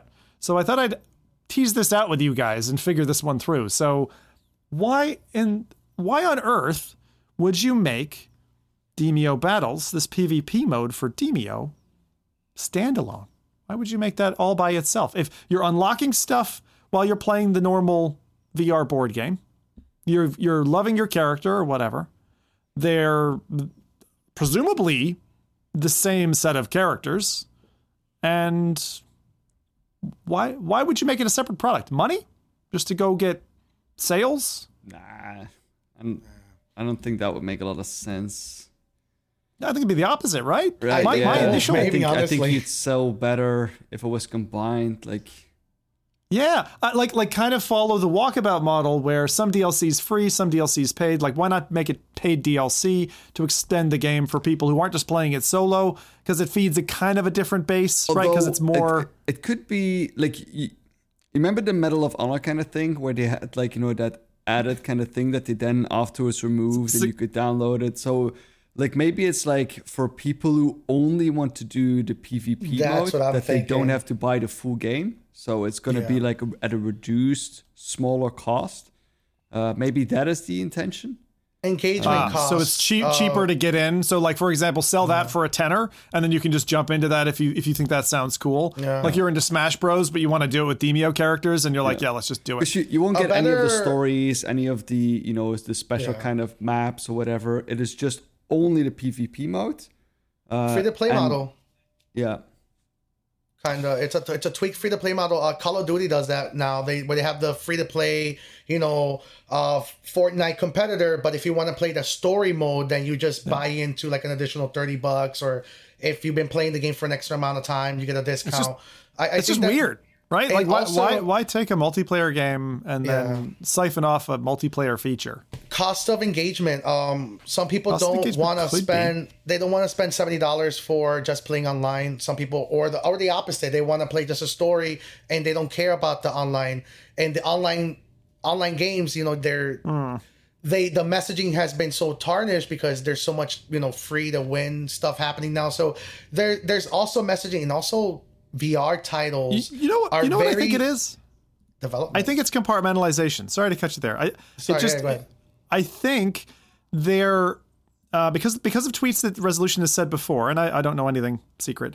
I think that they're trying to make sure that they can follow a model like what's been successful for Walkabout, where they can partner with other teams and potentially then expand what Demeo is. If they added the battles mode to it, it would mean that if they make a new book, and let's say it's Disney characters, then they would have to also have battling Disney characters, So if they compartmentalize it and they shove it to one side and they say, this is what Demeo, i.e. the tabletop game is, then it protects the IP from having all these other components, and it also frees them up to do things with that battles title that they don't get required because it's combined to do everything that Demeo does. Like, the next time you add a book or add a character to main core Demeo, it's going to have to be in the battle mode, right? Mode. Did Nintendo do this with Smash Brothers or something like that before? I mean, they've just paid to have all the characters They make in, right? special variants of games all the time, covering. I think that's exactly where I was thinking, but not because of licensing. I was thinking more of development. I think they're fundamentally very different games that just stacking up different engines on top of each other would have made it like a bigger, maybe overall download size. And they're like, maybe we're working with a bunch of different studios and the quality assurance just makes sense saying, hey, PvP, this team handles it. The core game is handled by this team and so forth. And they are able to do exactly what you said, which is expand the lore, the brand, and the... What do you see different, though, between those two? I'm not saying it because to me, it's just you've got your map and your characters, and it's multiplayer. So from a netcode perspective, it seems to be exactly the same, maybe or at least drawing from the same base. Maybe not. Maybe I don't want to. It's very it's going to be tricky for me to say this because I'm definitely not. The Resolution is one of the best development studios out there. I love but them too, it could really be a development limitation. Maybe they don't really have an efficient way for them to connect all of these games, and maybe what they turn. Maybe that's what's happening. Maybe switching between games is just relaunching a whole different game engine or a tweaked engine, and it's different games. They're like, you know what? Let's just make a different title. You know what? I'd honestly like Resolution to come out with a statement about this, like once the full news of the game is out, because I'm confused at the strategy choice, and I keep trying to resolve it for myself. It's like I don't know why they did the separation, and it reminds me of when Valve decided to segregate Left 4 Dead 1 and Left 4 Dead 2, where Left 4 Dead 2 brought with it all of the Left 4 Dead 1 characters and maps, and it's like you're deciding to divide the community. And it's that was assets, and that's exactly what Left 4 Dead 1 and 2 were running on a different fork of the same source engine. Same game, same engine, different forks, two different entire systems, even though they were kind of the same. Maybe that's what's happening with Demio, where they're the same engine, but they're tweaked enough that it's relaunching the game again. I have no idea. Idea. Again, we're kind of guessing here to some extent, but the weirdest part for me, and this is like the podcast of weird tweets, like tweets with mystery attached, unsolved mysteries. This is just another one of those. Have you guys ever launched? This is very. You guys probably had because it's really early Steam days. But do you remember the original Valve? I don't remember what it was called. The Valve Aperture for the VR. They showed you a bunch of different VR games for the Steam platform. The Steam. Yes. The lab. Of course. Have you ever seen the actual lab launcher where it's actually one game and there's actually 30 different games that you can actually manually execute? The lab launcher. I mean, I know it used to pop up in a window, but what do you mean lab launcher? So the Aperture game was actually one game that actually launched multiple different executables. So different VR experiences behind the scenes. It looked like one whole game. Oh, I didn't know that. Like the robot scene or Yes. So they're actually different game instances. Yeah. Yep. They're actually different games that are actually being ran. So I think that's what's happening with Demio, where they have the launcher and they're like, oh, we're relaunching this game multiple times within the headset. They were like, why do that? Maybe there is a behind the scenes rule that Meta doesn't allow you to have multiple executables in one weird installer. Yeah, we're gonna have to figure this one out over time. I'm excited. So, now you got me thinking. I don't know. Let's fix it together, man. All that I read into this is if the answer is simple, they would have just included it in the main game. And because the answer is complex, it excites me for their projections of what's coming next. In other words, they have confidence in the reason they spun this off, and it means they've got plans to expand both of those now, landscapes. Doesn't seem shady, and I know exactly what you're saying. Doesn't seem shady. It just feels like we don't have enough detail to even muse at why they would do it, and it's kind of interesting to noodle on. So thank you for noodling on that with me. All right, next up. So big fan of puzzling places, and the multiplayer, the long wait. I feel like it's been 3 years now. Long multiplayer closed beta is launching this weekend. So if you've ever played Puzzling Places, which is a wonderful little game, great backing soundtrack where you assemble pieces of real life geometry, like a beach scene, a castle, a Japanese dress, for example, and you're able to piece this together in broken apart puzzle sets. now Realities.io, the company behind this, are opening the sign up for closed beta access to multiplayer. One thing I will just say about the little teaser trailer that we got is that there is this lovely avatar that you have as the player who's looking at this other person. And I don't know if those are going to be customizable, but a really cool looking kind of creature, alien-esque, kind of friendly looking, somewhere between, like a gray and, I don't know, a Rec Room character, kind of if those two had a love child. Don't picture that scene, please. I'm sure AI will do that for us in a couple of years. But I have to say that Azad and his team have been working on this for the last couple of years. Looks really fun, and I can't wait to assemble big puzzles like with my wife or kids, so that when I'm going puzzle insane, which Rowdy has seen plenty of, I can do it with some friends, maybe even friends afar. So there you go. That's that one. I think they've even got 1,000-piece puzzles now, which if you take on like a castle where it's just a bunch of gray bits and some greenery like trees that have been scanned, it looks like LiDAR scanning. My God, yeah, you have to have a special sense of self-torture. You can start on that this weekend after you finish Firmament.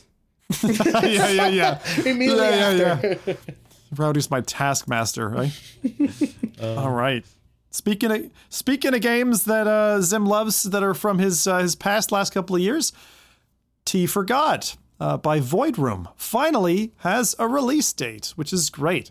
But even better than that, they launched a new isometric trailer, which I've never seen before. We have very few of these room scale games, and even fewer that are this special kind of impossible spaces geometry, non-Euclidean space, where space folds in on itself and you're confined to your little grid.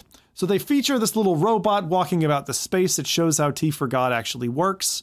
Normally in T for God, you have a kind of, I'll call it an accordioning 9-box grid that fits to your play space. So corridors are either a bit more narrow or a bit wider if you have a bit more room to play with. Great if you have a nice big indoor area that you can play around with. And even if your space isn't perfectly square, you can still avail of T for God and have good fun with it. So I recommend people check this one out. But that's releasing on July 19th. I'm so glad that's finally coming. If you like things like Eye of the Temple, for example, or going way back, what was that one? Not Unseen Consequences. Shoot, I'm not remembering the Steam game. There was an original one where you had to get on hands and knees and undo grates with like a little screwdriver and crawl through them. I've never seen that. It's going to bug me now. Someone in chat's going to know that one for me. So thank you in advance for bailing me out. But that's T for God. Have you guys gotten a chance to play T for God before? I don't know. No. I've never played. I mean, I've seen you play it, Tom. But I've never tried it myself. Okay, so first off, Jose, that's a terrible sin because you're in the arcade space. You got plenty of space. I felt really bad. That's why I got quiet. Like, man, that's one of the ones I prefer to have played. Seriously, maybe now wait for launch, right? Because the game is really cool, but it's got like a Dune-style vibe to it that I think you'll really dig. The idea is that you're like a mercenary, and his wife went to I'll call it the King of the Kingdom because I don't know if they're given a name, and then was killed like on the spot or whatever. And so he's going to get revenge, but he has to travel almost like in Half-Life Alyx where you've got the Spire, the Citadel. You've got to travel all the way to there. And so you have to do that through this impossible room maneuver. And so you're going through all these robots, and you can befriend little robot dogs to be your buddy and take out other robots. And like the whole thing, it will bend your mind in a way and you will forget where you are, just like in a location-based experience. But the fact that it's custom to your local space and you can kind of do it anywhere, this has to be homework for you. In the next 2 months, I'm on it. Please put T for God down. I want to hear how you find it because you can get lost. And like when you come out of the headset, you have no idea which way you're oriented. And because it's really like almost monochromatic, it's very like low color. It's not bright and vibrant. It's like almost like a sepia filter or something. Mm-hmm. It's got this great steeped feeling, like very low story. They're not telling you a lot, but what they don't tell you is there. It's like it's there as part of this progressing through this map. So I'm really looking forward to what they're going to do. There's supposed to be big vehicles and stuff, but again, the experience should feel somewhat like, and again, I'm not saying Half-Life Alyx in the way that it had story and how that felt, but you're heading to the Citadel, right? And you're trying to get there. So really curious what the end game experience is going to be like. Hopefully they don't pull a Lost or Battlestar Galactica and fuck us over in the last 10 minutes. But, I'm looking forward to see where that story leads. That's Tea for God. Yeah, definitely keen to see what someone as LBE experienced as yourself thinks of that. And Rowdy, when you get a chance, take your quest on a trip, put it in a pouch. Okay, a little comedy spotlight. Some of you know I'm a big fan of listening back to stand-up and stuff like that. Comedians are a big deal for me. So I caught a VR segment there recently on Your Mama's House, which I hadn't heard of actually before this clip. So VR pulled me into this again. But Your Mama's House and YMH Studios is a 7-podcast cornucopia of boundaryless comedy. Some of it's really good. Some of it'll be too much for some of you, I'm sure. So again, caveat emptor in that. But Tom Segura is well-known, long-standing comedian who does this podcast called Your Mom's House with his wife. And also, she's a comedian as well. I had no idea these two were married. Christina P., both great dry humor. And they went on to talk about Quest 2 and Tom's recent addiction to Onward, where he's playing intense, 5 versus 5 multiplayer games on Quest 2. And he could be talking about all number of titles. He'd be talking about Breachers, or he could be talking about, Firewall. His experience as he's talking about, going through that with Christina is really interesting because it's a real opposing views of VR. Tom is obviously into it. And he's making jokes like saying how he's talked to real vets and how the experience is pretty much exactly what they went through in real life. And Christina's chuckling away at all of this, but then goes on to totally disparage people who choose to play video games. And worse so about VR users, commenting that she's never been drier, that men choosing to play games is a real, turnoff for her. But this yin yang was just really tickling between the two. And obviously they're a married couple and some of that's in there. It's a 7-minute show that can be found on YouTube if you care to check out a bit of comedy and have a bit of a chuckle. And just search for Tom War Hero or Tom Plays VR. That'll get you to the clip. So, Nice. Yeah, I love Tom. I love Tom. He's good. Yeah. I feel bad that his partner in crime, Bert Kreischer, is kind of an alcoholic and has fallen off the bandwagon to some extent. Yeah.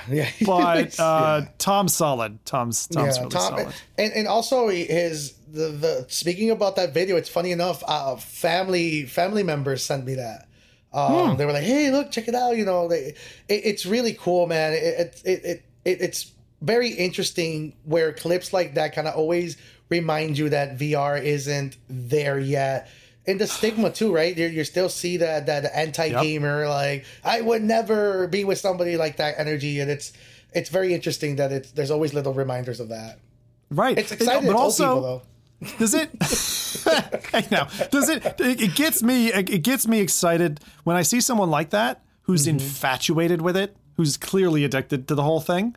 And it just makes me excited again for VR. Like I just go like, oh yeah, he's one of us. And you start chanting and you want to go play Breachers or something like that. Right. It just made me excited for Firewall again. I'm like, yeah. Send me to Fallujah, man. I want to get thrown on the ground, So that's that. But yeah, definitely lit my fires up. So thank you, Tom, for sharing your love of VR with us.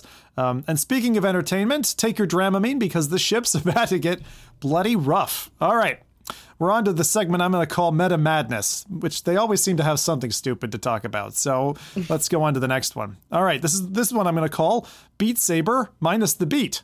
The lead music producer, Jaroslav Beck, who's been a real drive behind Beat Saber since it started, is moving on. This is after Meta acquired Beat Studios in 2019. Now, while that feels like yesterday, geez, it's been a while. That's 4 years ago.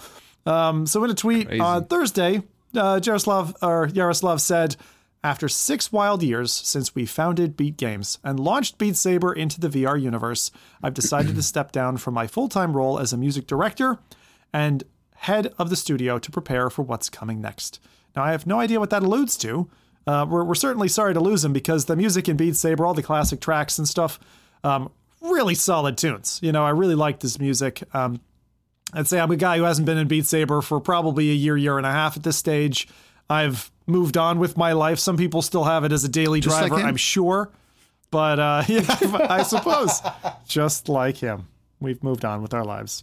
So will that do any damage to the studio? I don't think so at this point. I mean, they could ride music packs from now for the next 10 years and Beat Saber will still be a thing.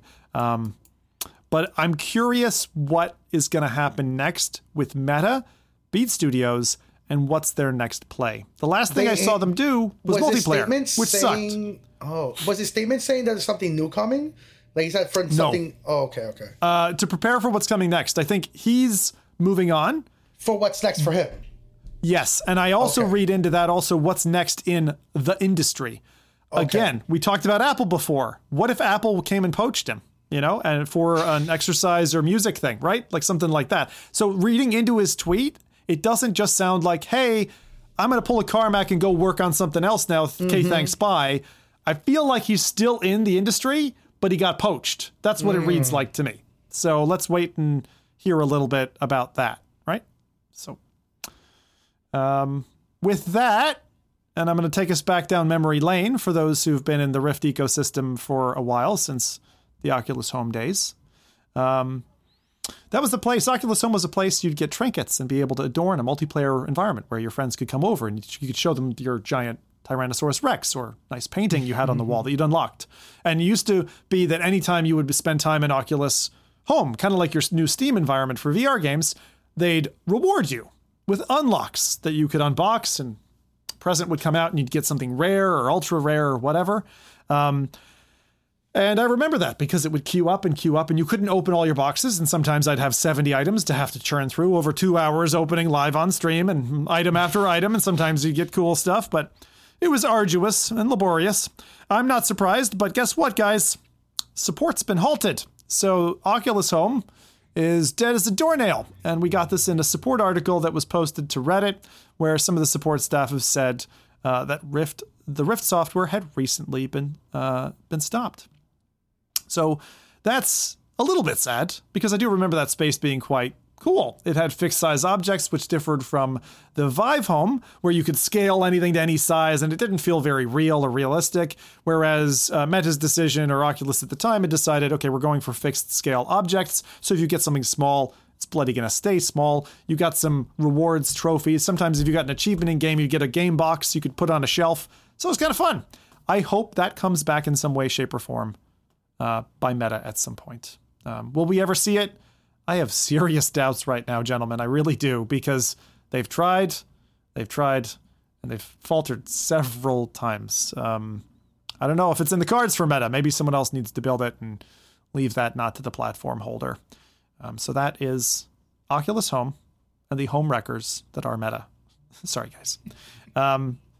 The other thing I would say as just a final little piece, and I saw a tweet from Nathy that went viral, one of our old cast members, and Meta are again, I'll call it this, trying so very hard to look cool. But I think on Mark's watch, they're doing the opposite.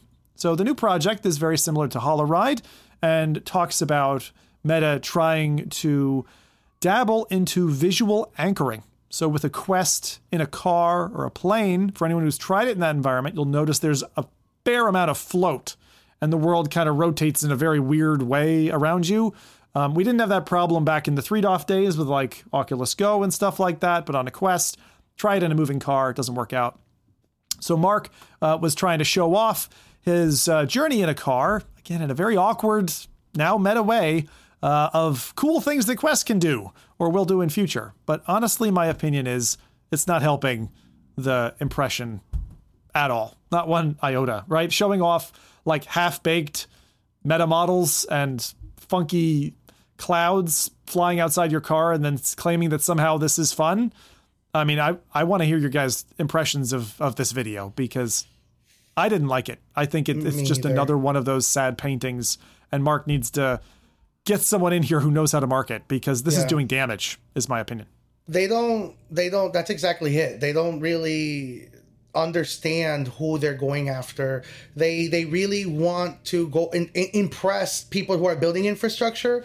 But when you look at spatial anchoring, what exactly is being anchored into the vehicle? When you think about it, they're using there's a reason why HoloRide exists. The HoloRide what they're doing is they're using the car's actual sensor data and visual data that the car's does really well and spits that to the headset.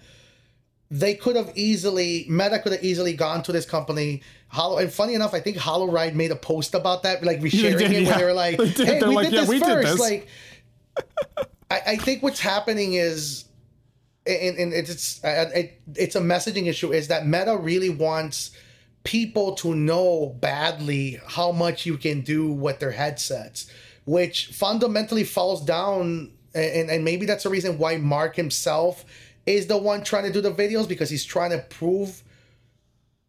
I think at this point they're showing AR Flappy Bird, right, in the car, and calling it fun and calling it work productive. You know what this feels like? It's like this feels like it's part of a slide deck that you would like show as part of a presentation to like your high impact investors, like, you know, like when you have like 10 or 15 people. He's publicly trying to impress. And after that slide deck, then you say, okay, so you've now seen the experience, now you're going to experience it yourself, and then, you know, everyone gets to put on a headset, take a ride in a car. That's kind of how this, you know, feels like it should have been done, or like how this was intended to be. But this is not something you would release because it doesn't have the same impact.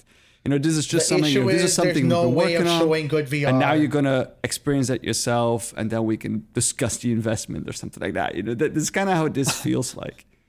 What are they doing, like man? What are they doing? What are they doing? I don't know, guys. Tell me, please. How does this make sense to anyone? Failing hard, failing fast. Failing hard, failing fast. They're trying to figure out what's the best way to show VR without getting somebody in a headset. And they have been doing everything from showing Mark getting into a VR headset and fighting to showing him into a car driving. There is no fun way of showing virtual reality. I deal with that myself. You know, I'm selling systems that pair with headsets, and you have all these, you see videos and test footage and marketing ideas. It's like, it's very difficult to have one blanket form. Even mixed reality doesn't always show you the right way of the value of VR. I agree with you. Like, mixed reality has its limits, it has its places, and it works very well for a 10-second clip to say, hey, you could be in the game, right? For someone who hasn't done it before. But I really don't understand why is Meta, Meta and Mark, going on this journey of embarrassing. You know, it's a really, for those of us who know what the tech is capable of, and what's really fun and inspiring from a gaming perspective, to show us something as lo-fi as this, as if it's interesting or fun or the future, I think only hurts. This tweet should not be there. They should not do others of this. Yeah, they're impressing investors. This was meant for somebody who's going to make the experience. Like, they show you the technology infrastructure, and they probably wanted somebody like HoloRide to then reach out to them and say, hey, how do we tap onto this new tech? We want to bring this to there. But instead, nobody likes Meta. They don't know how to do the messaging. This is them publicly trying to impress investors that their technology can do a lot of things. And you're looking at it as an investor. You're not impressed. Let me answer this, right? So Meta had, for about 2 or 3 years, great high production cinematic trailers, essentially showing off advertisements of their games that they could do. And I thought those did a great job of showcasing and giving you that feeling of, oh, what is it like to be in VR, right? Even if it was a little bit on the cinematic side. But what I don't understand is why they don't show more of human reactions. Like, humans and our mirror neurons fire off when we see another human react. Like, if you want to get somebody who hasn't touched VR before or bought into it, show them somebody who's trying VR for the first time, or trying an experience that's actually well-developed, delivered. They've got plenty. They are the market leader. They've got plenty hardware, plenty software. Show that stuff off. That comes back to that part where we said that there's a shift in like the target market. Like, Meta used to make ads for consumers, you know, people who would buy their product or that specific game or that specific experience. And now it feels, again, there's that shift, you know, towards a business environment, people who are going to develop applications using their technology. Because this ad, again, this is not targeted for, you know, anyone wanting to For us, consume or play no. Flappy Bird in VR. It's more again And aimed also, at an investor or someone who's using technology. And thinking about and back to what Zim mentioned before you, Rowdy, which was exactly they made really good trailers for games and yet they stopped. So clearly they saw something in their charts. And this is something that a lot of people. Please don't crucify. I've been crucified on Twitter this weekend enough. I don't want any more beef on Twitter. But I'll say put this. your bib on. Put your bib on. Yeah. He's about to get slain and cut in half. Go on. I'm going to carefully say this. Meta probably won the VR gaming industry. And the reason I'm saying that is that halfway through their messaging and adoption, they pivoted to business. So maybe they realized, I think we dried up the well when it comes to gaming adoption in VR. Now let's go up to the next forefront. And they're realizing that Apple is coming. Apple clearly is going after the creators and the developers and the infrastructure people. And Meta's realizing, this is how adoption is going to go. And they're scrambling. That video with they are scrambling. That's what it feels like. It feels like they're scrambling, and I don't like seeing that. I don't like seeing that because they've been in this space now, right, for a good solid 10 years, right, counting all the way back to Oculus's early days, and it's like you need to show it. You need to feel like you're the heavyweight. Now I know they're going to be scared of Apple. You should be always scared of Apple. Yeah. But it's interesting to see that because you have those two now knocking on the door. Like you have we could safely say that at this point, the leader in the market, being it business, being it gaming, that's Meta, right? But now we got PlayStation, banging on the side of the gaming. And then we have Apple trying to take a chunk of that business kind of stuff. And Meta is kind of they're left scrambling. They're going to have to choose, I think. Or, maybe they have the resources to go for both. But It's interesting to see this new kind of era come where, Meta has been leading the pack for so many years now. And now you see other big players coming up that's going to maybe change that entire market position, which is interesting. Yep. I love that. Yeah. I like that three-way though. I mean, I know at one point. I love three-way. The best. Not this three-way, man. There's gotta be more girls involved. We need Adam. God damn it. Well, she's gonna have fun listening back to this one now. All right. I liked it when HTC decided, they're like, we're not in the right space. Let's exit stage left and go take care of film. Right? Let's go take care of film production and video and do that really well. And we'll still keep the gaming side and keep a gaming headset, but that's not going to be our focus anymore. I find that interesting. I feel like they're still hanging on though. They're alive, but they're limping at this point. Will they come back in the same kind of strength that they had when they really took a lot of the fanfare away from Oculus when Oculus stumbled with the Rift CV1? A lot of people don't remember that because they joined in on Quest or whatever later. But yeah, there was a stumble. Market share went to HTC for a good year and a half, maybe 2 years. Then, Quest came out and like Rowdy said, and Jose, to your point, they won, right? They've won that market.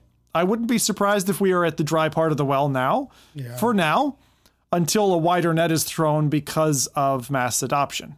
And so fingers crossed, that's what Apple's going to bring us. All right. With that said, we have stuff coming at us, which is great. All right, what do we have coming up? Not just Apple's WWDC, nope.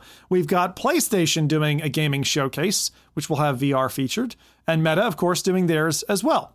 And here's what we know. So first off, the PlayStation showcase will be featuring first on May 24th, 1 p.m. Pacific time, 4 p.m. Eastern, 9 o'clock in the UK. This is what they've said so far. The show will run a bit over an hour, focusing on PS5 and PSVR 2 games in development from top studios from around the world. Expect a glimpse at several new creations from PlayStation Studios.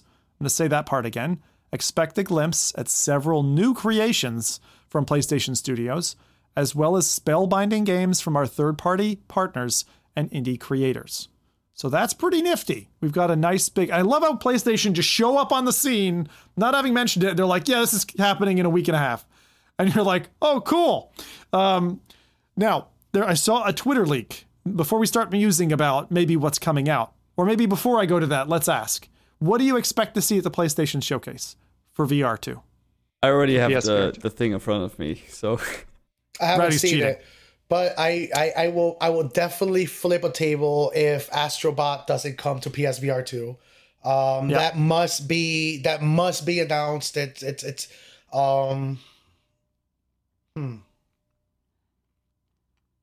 Anything else? yeah. The big one? The one that would look great on a dark OLED panel? I don't think it's coming. If you're talking about Half-Life, I don't see Half-Life coming. I don't see it. I think it's such a low fruit. And it's the only low fruit that Valve has that I highly doubt it. I don't There's another think one. so. There's another one, big IP. Go on, Rowdy. You can show this off now, and we'll spoil for everybody. So this is a standard PS5 or PlayStation Showcase leak tweet. Okay. These have been proven to be fake before. Whether this is real or fake, who knows? I would just say that there are 3 PSVR 2 titles listed on there. Rowdy, do you want to call them out?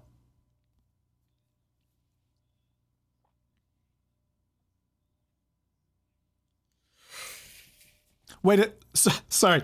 Just the VR ones. Just the 3 VR ones. Not the full list. Otherwise, we'll be here all day. Yeah, you almost lost me there. I was like, Last of Us in VR. Whoa! Man. No. Sorry, listeners. Yeah, so Okay. that's out on Meta and has been kind of a timed exclusive for some time now. That so I that's believe. maybe not so surprising, but I think that would again be a great addition to the catalog. Yep. And is that name? I looked around. I couldn't find it. Is Astro's Conquest a name that we've heard for Astro before? I think it has to be Astrobot. Maybe a bigger version. No. But what I mean is there a flat game called Astro's Conquest at the moment? No, I don't think so. No. Right, there was another Astrobot spin-off thing, and they had the PS5 demo showcase, which was awesome, Astro's Playroom, which I actually want. I want that to be VR-ified because I think it would be awesome. Awesome. But Astro's Conquest, okay, so maybe that's... But why wouldn't it say Astrobot in there? Because I think weird, right? I think weren't you like running on robots, and I think the bot thing was something. Maybe that's what it is. In Conquest is because He's a real boy now. You mean he's gone through the whole he was Pinocchio world, and now he's I'm because a real the world Astro. changed. You were running on platforms that were robots, like the hands and arms and stuff. Right. So and I now think, he's Johnny Depp in maybe. Pirates of the Caribbean. That's what right? I'm thinking. So he's going to go plunder. VR. I'm ready. Get some booty. Loot.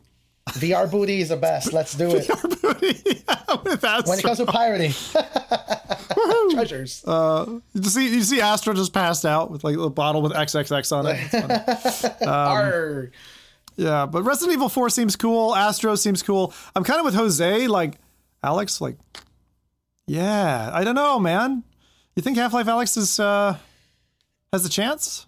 If they announce my personal bet, if they announce Half-Life Alyx for the PSVR 2, then I will bet actual money that PC VR streaming is coming to PS5. One or the other. It's too big of a. It's Valve's only, flagship game for VR right now. It's their only one. I don't think they will release that out. Streaming. Of the can you run that idea by me again, Jose? Streaming for. Yeah, how would it work? What would it do? Yeah, you can. Yeah, virtual desktop, but you're using your PC to stream it to the PSVR 2. Oh God, no way! No, I think it would be native. So you think if Half-Life Alyx is coming, then they would? Yeah, exactly. Yeah. That's what you're saying. I think so. Or holy both. Shit.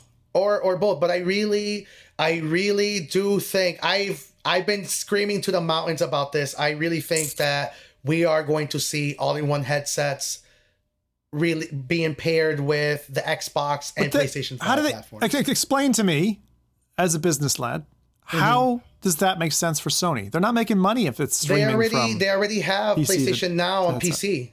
They already have PlayStation Now. The PlayStation device suite have native hardware drivers on Windows, on Mac. No. Yeah. Sorry, I'm not talking technical specs. I'm talking how are they making money? Or do I not understand what PlayStation Now is? Well, is it a because subscription you're able to get the best out of VR. So now if you want to get into PC VR gaming, that you just buy yourself a PS5 and your headset. And if you have a gaming computer, then you can stream it. And we might even see PSVR now. That could also be a way that Half-Life reaches. Okay. Yeah. Now I'm hearing you. Now I'm hearing sense. So what we're saying is you've got a PSVR. So buy our PSVR 2, buy our PS5, right? If you've got an existing gaming PC, you don't need to buy another headset. You just buy the Sony one. Correct. And you now have open door access to that whole library. Yes. And so you're saying that Sony's appetite and whatever they're making, I feel like they're still getting too little of a sliver on the sales of the PS5 and the PSVR 2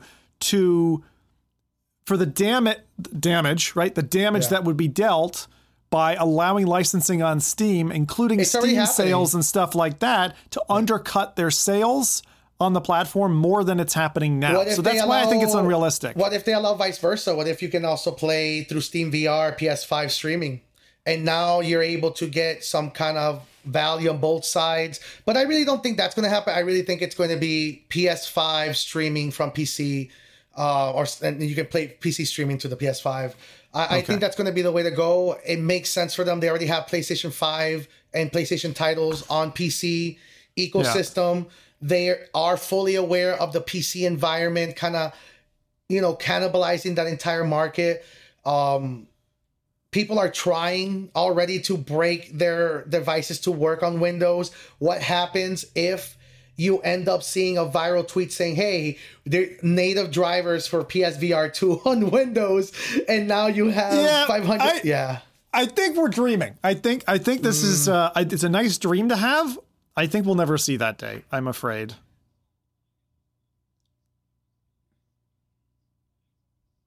Yeah, I know.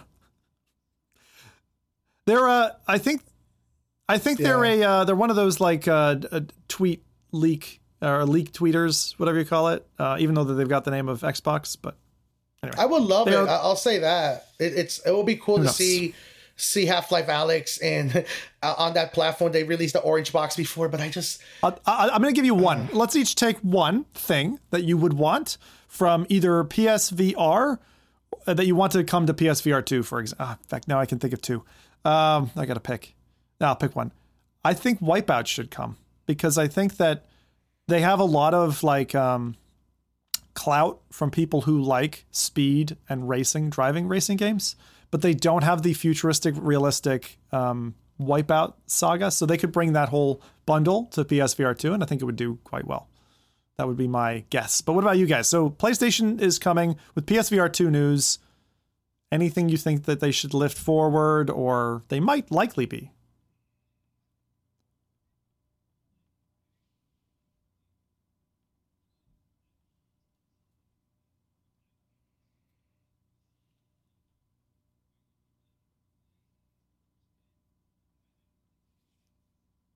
Oh, an official accessory for the DualSense. All right. That would be cool. All right. The Sense controllers, I think is what they're called. So, to snap them in. Yeah, that would work well. That's good. What about you, Jose? The wish list, something that I want to see, or something that they should do. Yeah. Well, it can be wish list or something coming back from PSVR, for example. Okay, my wish list, because I'm actually a really big PlayStation. Just one. Yeah, just one. Just one small thing. I really want to see Ape Escape. It's one of my favorite PlayStation games. I feel that it would make so much sense for VR, just like using the controllers to just use all the weapons and grab the AI controlled monkeys. I love that game. I would love to see that in VR. It's just like How does that? I've seen it before, but is it third person? Or what kind of third person? Okay. Yep. And would you imagine the VR mode being first person or first kind person, of swap?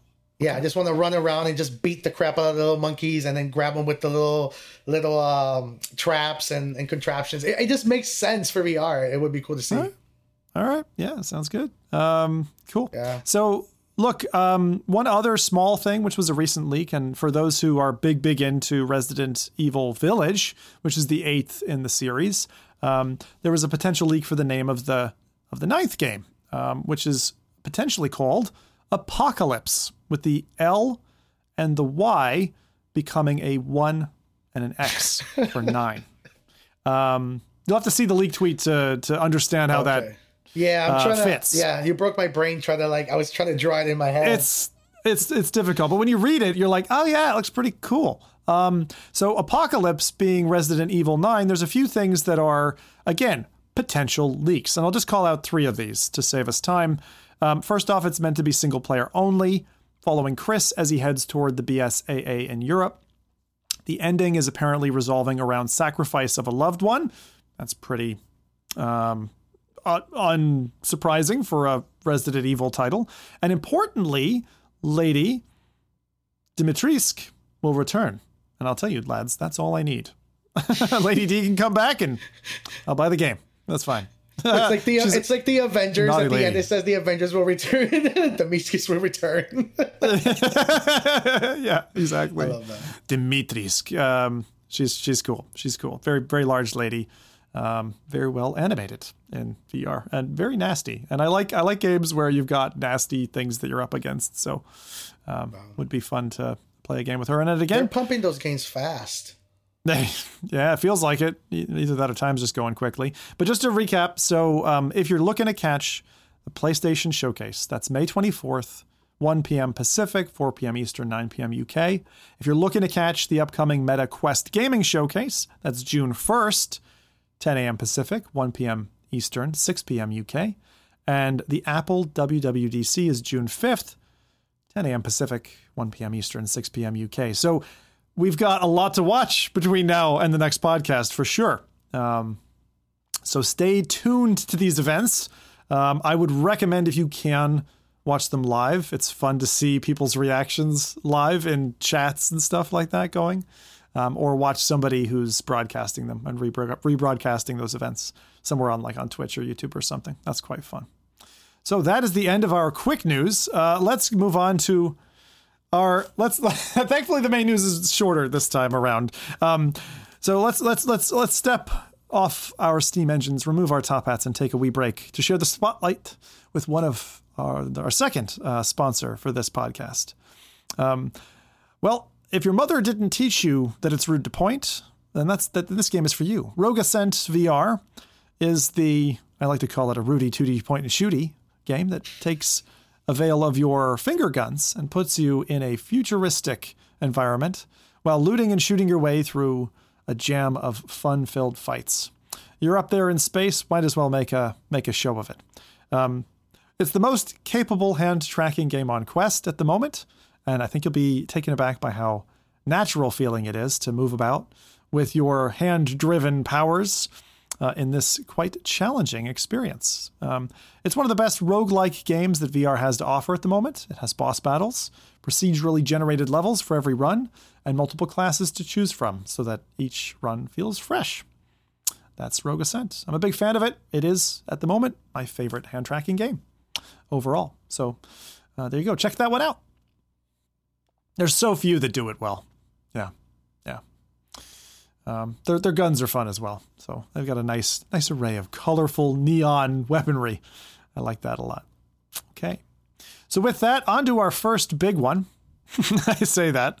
Oh, God. And I read on my own page here. Right. So Fox News, my favorite of the reporters out there, Fox News reported on this next one, entitled How Creepy Augmented Reality Enables Seeing Through Walls. The video really sells this one. In short, MIT's Media Lab have used a Microsoft HoloLens, and using wireless and computer vision, they use RFID tags placed on objects around the room, hidden in boxes and like that, even behind other items. And the wearer of this kind of retrofitted Microsoft HoloLens is able to tell where the items are located. So essentially, X-ray vision. Working like a sticker, this antenna gets placed on top of the Microsoft HoloLens headset. And it is referred to as an X-AR or XAR headset. What this does is it beams out as an antenna. It's beaming out energy to the RFID tags, which then light up and respond back. And a virtual map of the environment is combined to estimate the user's current location. Opportunistic measurement will help it locate the individual and the item. Once it's located, it is visualized as a holographic globe. And this has kind of interesting use cases, such as in a warehouse to restock inventory, returns for like customer service, hey, shirt's here on this table. Where does it need to go back to? You can asset tag and all that while you're wandering around in a particularly normal way with Microsoft HoloLens on your face. I'm sure that won't make customers nervous at all.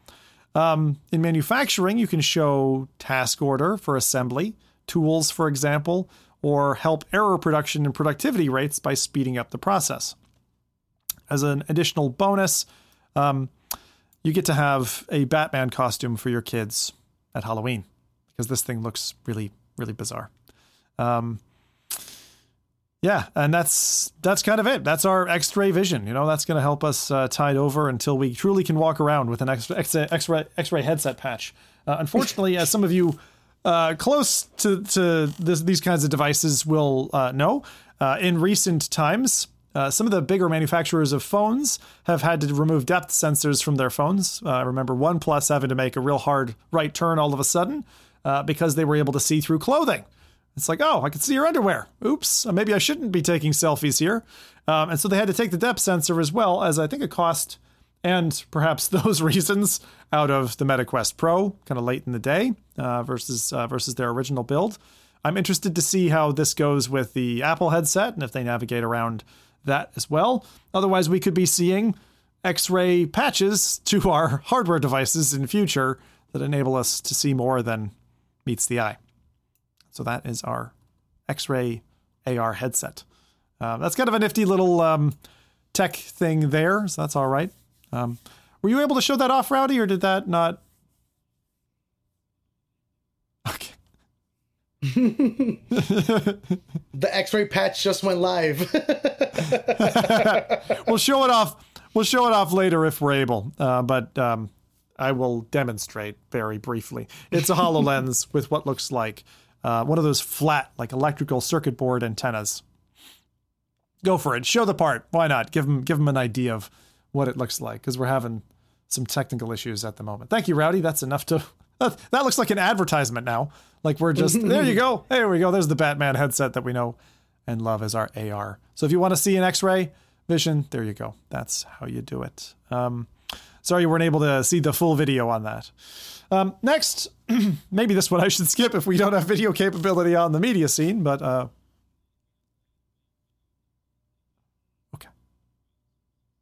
okay, no worries.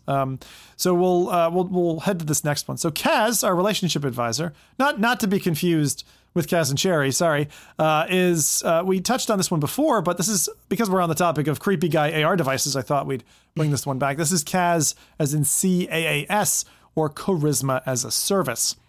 This is now a picture showing a gentleman with a monocle, so just one eye, wearable, overlaying on some glasses, where ChatGPT output says you what to say on a date in case you get stuck for words. So I just wanted to highlight that now we have a couple of different superpowers added to our baskets, fellow nerds. So now we have X-ray vision, we have relationship ninja skills with our favorite monocle, and why not open a portal to another dimension? Now this one again, I think so. Rowdy, browser sources is broken, so this one you might not be able to see. You like the monocle, the ChatGPT monocle? I just like the idea of just you know the term baby boomer, which was people that came from after the war to the United States, and all they wanted to do was make families and make babies.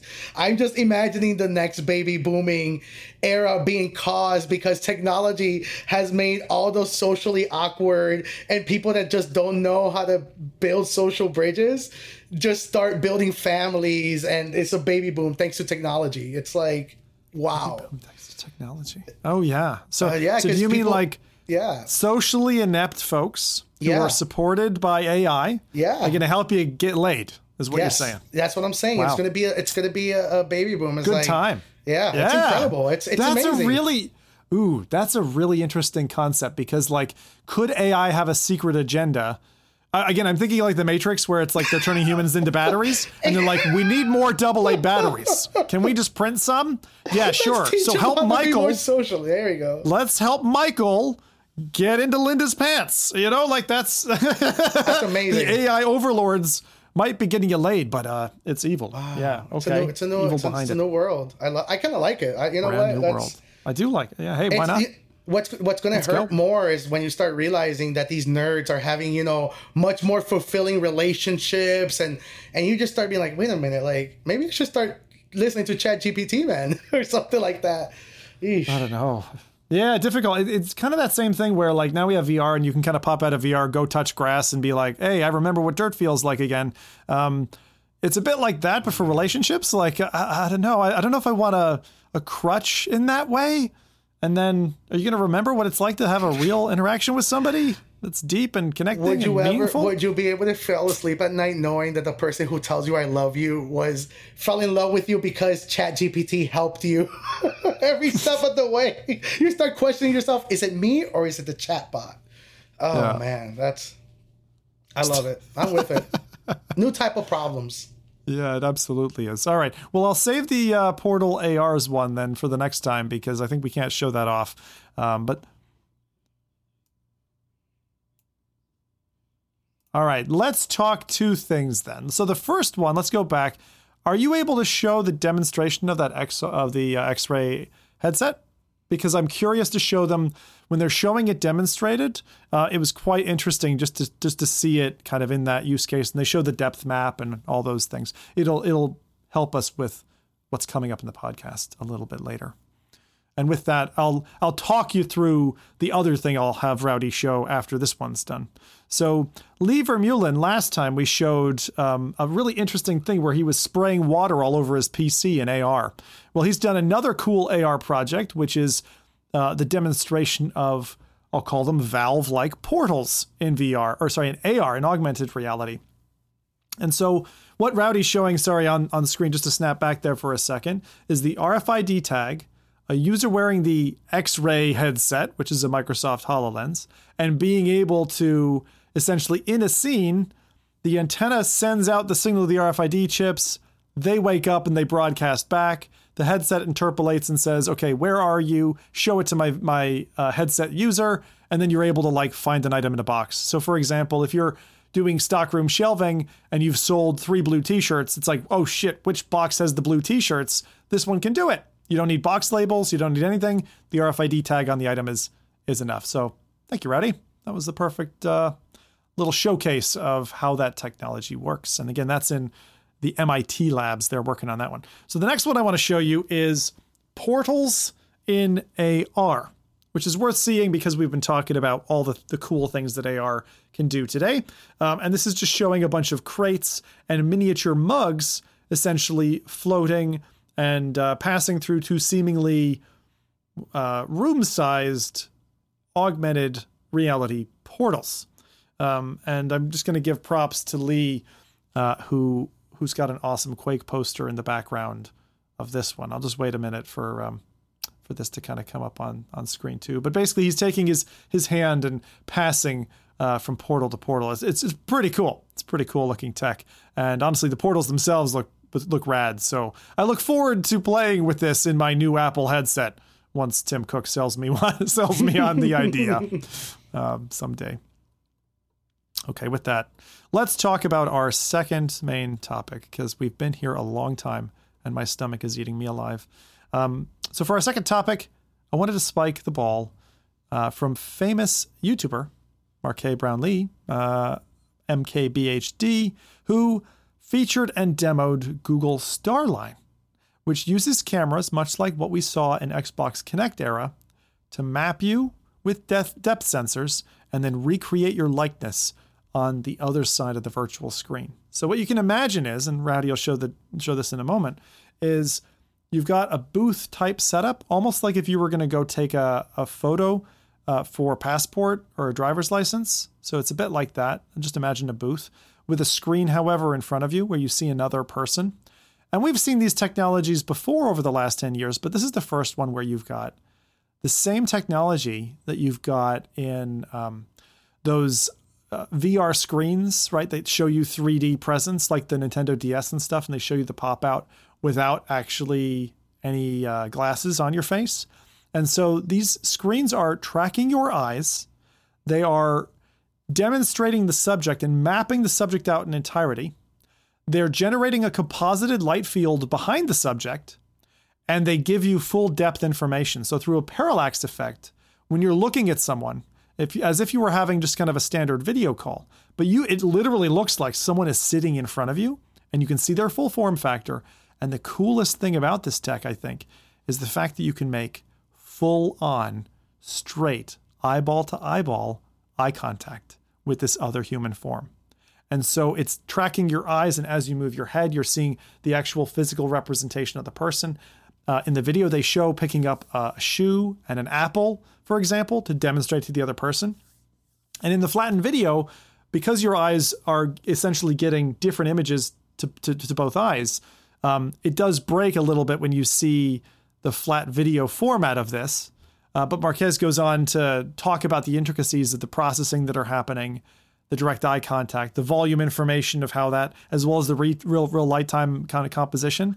And aside from a few glitches in the Matrix, looks like a really convincing I actually thought it was interesting to see that the way they recorded this was by moving the camera constantly. Because with when you're recording, you only have a single point of reference, of course, when you're recording. But when you're actually looking at it, that's how you perceive depth, right? You have two different images or two different light reflections in the case of a real world scenario that is displaying that depth, and it is what they do in the movies, of course, is display a different image on each eye by those colored glasses or filtering of the image.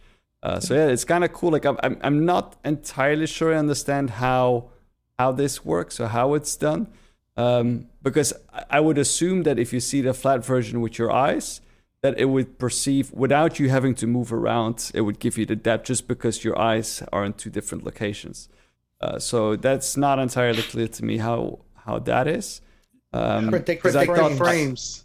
Yeah, because I thought that by moving the camera, they're kind of simulating the two positions of your eyes, perceiving that depth in the video as well. Yeah, that's exactly what it's doing. It's actually mapping out a literal 3D like image, and it's using predictive movements to kind of like guesstimate where you're going to be on the frame. So the 3D is kind of almost like rendering it how you're going to see it before it actually happens. So once you look at it from that angle, you can see the 3D.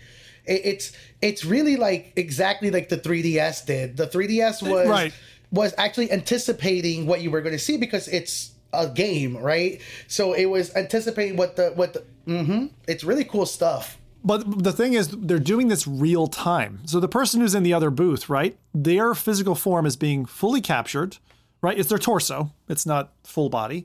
But they've got their torso mapped, captured, modeled, represented in a model with all the composited elements around them, which is crazy because you're not actually looking like through a camera at a person. No, the cameras are modeling the individual and then presenting you the model. It's like, this is the final form, but it's close enough to reality that you're like, I'm looking at a human and I'm eye to eyes with that human, even if they're hundreds of miles away.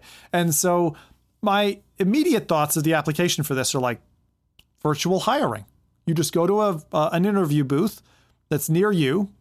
Maybe the service is provided free. Google eats the data and both company and the candidate can leverage that, for example.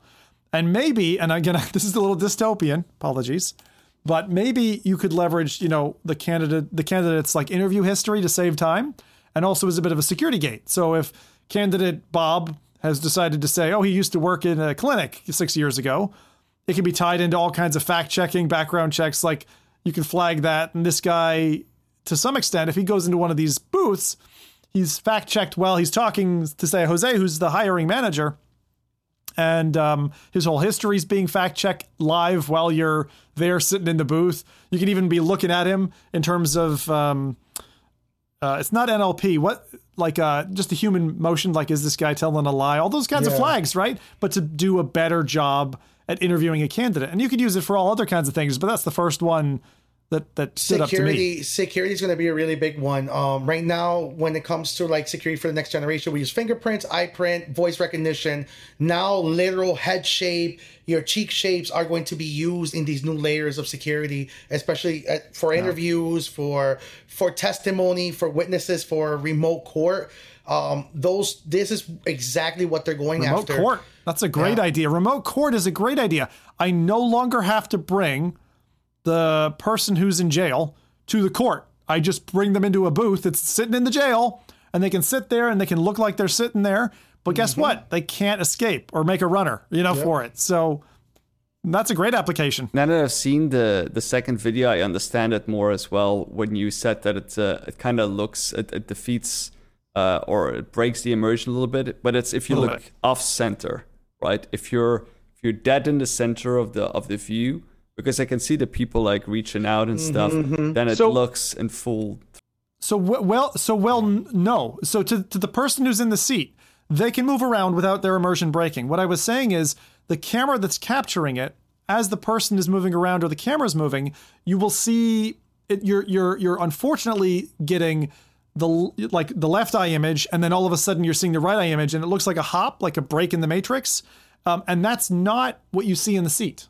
Yeah. The only part that breaks is like the way that the hair geometry for Marquez, for example, is it's a little bit like a bad model, like a LiDAR scan or something like that. It doesn't look quite realistic. And so it's pretty neat. I really want to try this myself in person at some point, right?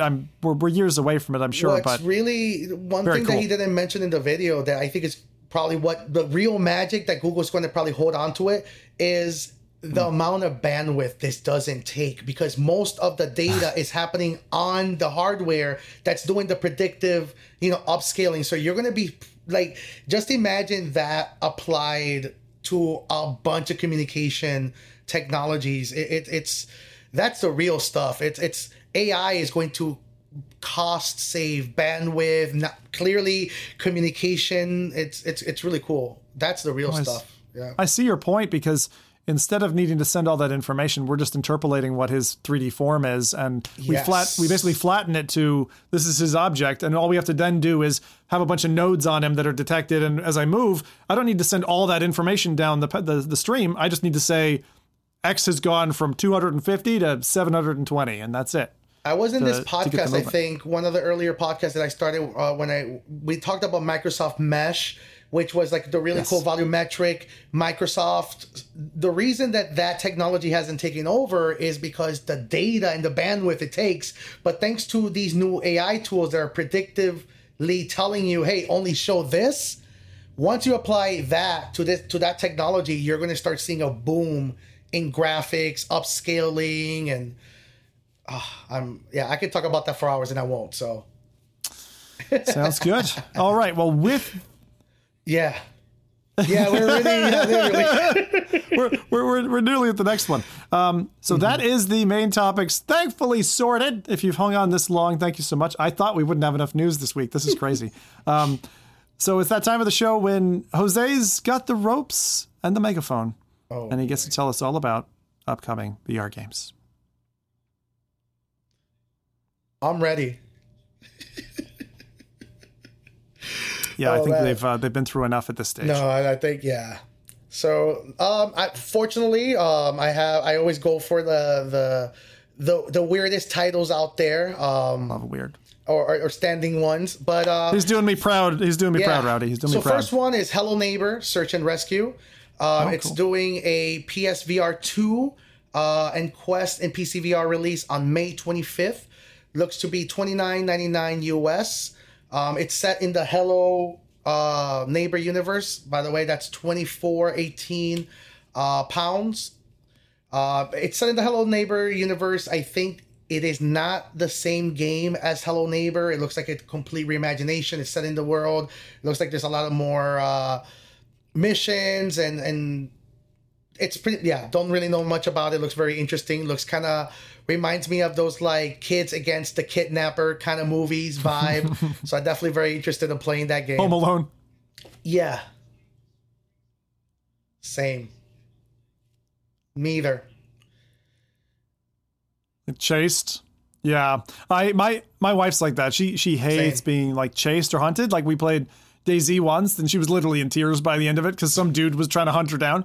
And like for me, it's the opposite. I love like Alien Isolation and VR and stuff like that. So I look at this game a bit like Subnautica in that it's a game that on the face of it looks friendly, but it doesn't look friendly to me in game design. I think it's going to be kind of terrifying, actually. I think it's going to be kind of like a horror game. Yeah, I like exactly that. In the trailer, kind of, honestly, the Hello Neighbor trailers didn't do much for that energy, but this one does. I don't know, maybe seeing the other characters, and there's like a scene where you see one of the characters behind the cage and you're communicating with them, and yeah, it looks interesting. But yeah, that's May 25th, $29.99 US, £24.18. Next one I have is I love the name Crimen, Mercenary Tales, and it's pretty much crime in Spanish. They haven't really said much about the game, but I believe I think it's episodic because right from the initial messaging they say there's 8 exciting episodes, so I don't know, or 8 missions. They kind of went out of their way to let you know how many missions total there are, so maybe it is episodic. There's no price yet announced. May 25th. It kind of looks like, it reminds me of The Road for El Dorado, the movie. I don't know if anybody's seen that animated movie. Sword fighting and it's a adventure puzzle. Yeah, it seems like they yeah. Almost feels like Wanderer had a baby with what was the jungle one? Tarzan VR. It was like Tarzan VR, which it did episodic as well. It didn't do very well. So I don't know, this I'm going to reserve my judgment. Fun. Yeah, the mechanics looked fun. Like right in the trailer, I think it's like the final scene in the trailer. You see, it kind of made me think of like 90s Castlevania for the Nintendo, but you see him like opening up like a book and like doing some like medieval like witchcraft, and all of a sudden you see the casket open, you see like this like vampire fly out. It definitely reminded me of like the 90s action movie and El Dorado adventure Indiana Jones vibe. Definitely very interested. No price unfortunately yet announced, but that's May 25th. Right now it's only announced on the Quest. Hopefully it comes on other platforms.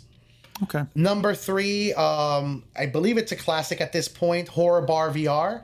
Looks to be making its PSVR 2 release on May 25th. Also looks like May 25th is the the magic date this time around. But yeah, it reminds me of Cook Serve Delicious, but with a horror twist. So all the food are like nasty, foods and monsters, eyeballs and slime and Instead of serving pizza, you're serving eyeball fish goo pizza or something like that. But yeah, it's making its PSVR 2 debut on May 25th, $19.99 US. That's about £16. And the last one that kind of snuck up last minute, it was a straight up DM on Twitter, Dunfire VR. The trailer makes me think of Pistol Whip and Dungeons and Dragons. It's a hand-tracked game. It's an App Lab title. Also releases on May 25th. It is I forgot what they're called, rail shooters, kind of like Pistol Whip. You're using your hands, but you're instead of just pointing, you're doing different hand mechanics for different attacks. So it's pretty much Pistol Whip and Dungeons and Dragons, fused up. No price announced on that yet. It's a App Lab game, so I'm assuming it's probably going to be free at first. But yeah, that's all the games I have. What was the name of that last one there? It is called, just let me make sure, now you got me, Dunfire VR. Dunfire. Yeah.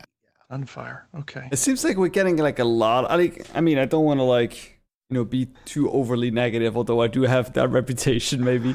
It feels like we see a lot of like reiterations of things that have proven to be successful in the past. Like we see that with that cooking game. I mean, because it's fun to show, but like a lot of these are like, they either have to be really cheap so you can get maybe like an hour of fun out of there. And the last one as well, like it feels a little bit. I mean, of course, it's an Apple app, so I can't complain about it. But Yeah. it's like, I don't know, like it feels a bit worrisome for the state of VR gaming. I But think that we're- these are like. Well, we're also just before 3 major showcases, right? So, like, maybe That's, people I just have been hope it's holding. not going to be only tech. I really think it's going to be only tech. Yeah. I think I call it refinement of what works right now. I think the old school titles like the Beat Sabers, the Space Pirate Trainer, all these old school VR games, I think are going to be the really big app killers of next generation VR because they have matured these mechanics so well. I.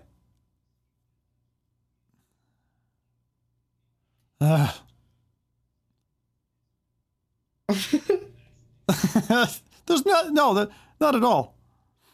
But what if it's, Man, we used to but what have if some it's- exciting stuff from them, you know, like, so look, we need to wait and see what they have when they pull the rabbit out of the hat. I think that's true for all 3 showcases. I hope that there's something in that for each of us. In other words, I hope there's something for us to get excited about, whether it be hardware or games.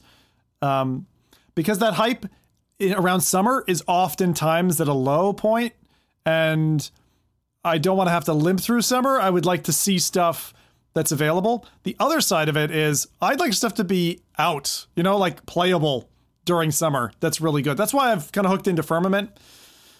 Yeah. Heavy breath. Talk to my psychologist there. But I would like that at some point. So one other thing that I don't know. Yeah. Definitely feel like I might be doing that one for a while if I ever managed to. I never beat Abduction. Abduction was too hard for me. One other thing that, Jose, you were interested in maybe putting up, given we were talking about AR stuff and AI generation. Do we want to show? Oh no, we pup? kind of talked about that when we were mentioning the star technology at Google stuff. Okay, which is I didn't know. predictive. Did we show the video? Is the question, because it was a really we could cute show video. That's a really good example. Yeah, we were talking about. Do you want to describe it, Jose? What we're Yeah. about to see? Yeah, so it's predictive editing. It is using data from the image to essentially detect what the background will look like, what the scale of it's on the image. In this example, they're using animals because they're kind of easier to train these AI systems, and essentially they were able to move the object, or in this case the animal around, move their jaws around, and this is all predictive AI. These are pretty much the system detecting what you're looking at, the angle that you're looking at the screen, and it's pretty much running and detecting things in real time. And this is kind of a really good example of what we were talking about with the Marcus Brownlee tech demo, where the real magic is predicting. It is very, very interesting. It's the same kind of technology basically that Meta showed on their, I think, Oculus Connect back then, when they were talking about higher resolutions, where you're predicting where, you know, the user is going to watch next, and then increase or super sample that resolution. Yeah, and but I love this tech. But the one thing that it absolutely, as a point of news for people, I mean, not to say that we haven't been tricked in the past, but differentiating between what is real and what is just someone who made up a video or a GIF or a news article, we're about to enter a period of the gray zone, and it's going to be very difficult to tell what's real from what's fake. And when you get on the megaphone and you're spreading that information further afield, you could easily find yourself in an abused situation where you're presenting a message. So we're going to have to be very careful as we go through the next, couple of years with all of this. But hey, if I want to get my dog to sit down in a family photo, hey, now I can do it, Yep. And that, I love that representation. So thank you for showing us that, Jose, and for the releases this week. Look, we are just winding this show down now. So if anyone has something final to say to get off your chest, like Zim, you held us captive for too long, then by all means do that while I do the showtimes. We are a long-running show, and we cast every other Saturday on YouTube and Twitch. The show starts at 10 a.m. Pacific, just like the Apple and Meta stuff coming up, 1 p.m. Eastern and 6 p.m. in the UK. If the live show doesn't tickle your fancy, or you've got just too many things to juggle and life's many side quests, the audio version is one Beethoven would appreciate. Wait, wasn't he deaf? Anyway, go try out iTunes, Spotify, and SoundCloud, which usually drops about midweek to help you on that trip to the office. On behalf of our sponsors again, I would like to encourage you to check out Swordsman VR and Rogue Ascent if you haven't gotten your hands dirty yet. Pick your poison, and tell a friend or colleague about F Reality. Because apparently it's easier to get into heaven that way. It's like a priority fast track system. With the current queue times, that'll save you about 370 years waiting at the pearly gates. So it's a good deal if you ask me. With that, thank you everyone for your feedback there. My aggressively Canadian comment coming back there. Thank you, Laura.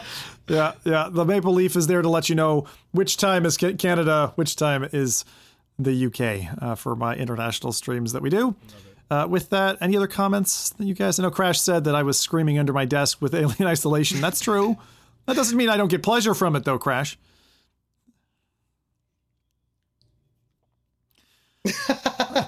And oh God, yeah, I don't have a follow-up to that one. No, that is true. But hey, lads, you made it to the end. You tuned in and you took this journey with us across the dusty desert of progress. VR, AR, and XR tech looks like it's going to get exciting and has been getting more exciting every day. So before long, we're going to be absolutely surrounded by it. It will be something that normal folk can't ignore. Join us, nerds. People are going to be ending up taking holidays away from this stuff and trying to remember what grass is. But until that day, thank you for listening. We'll catch you on the next episode of F Reality.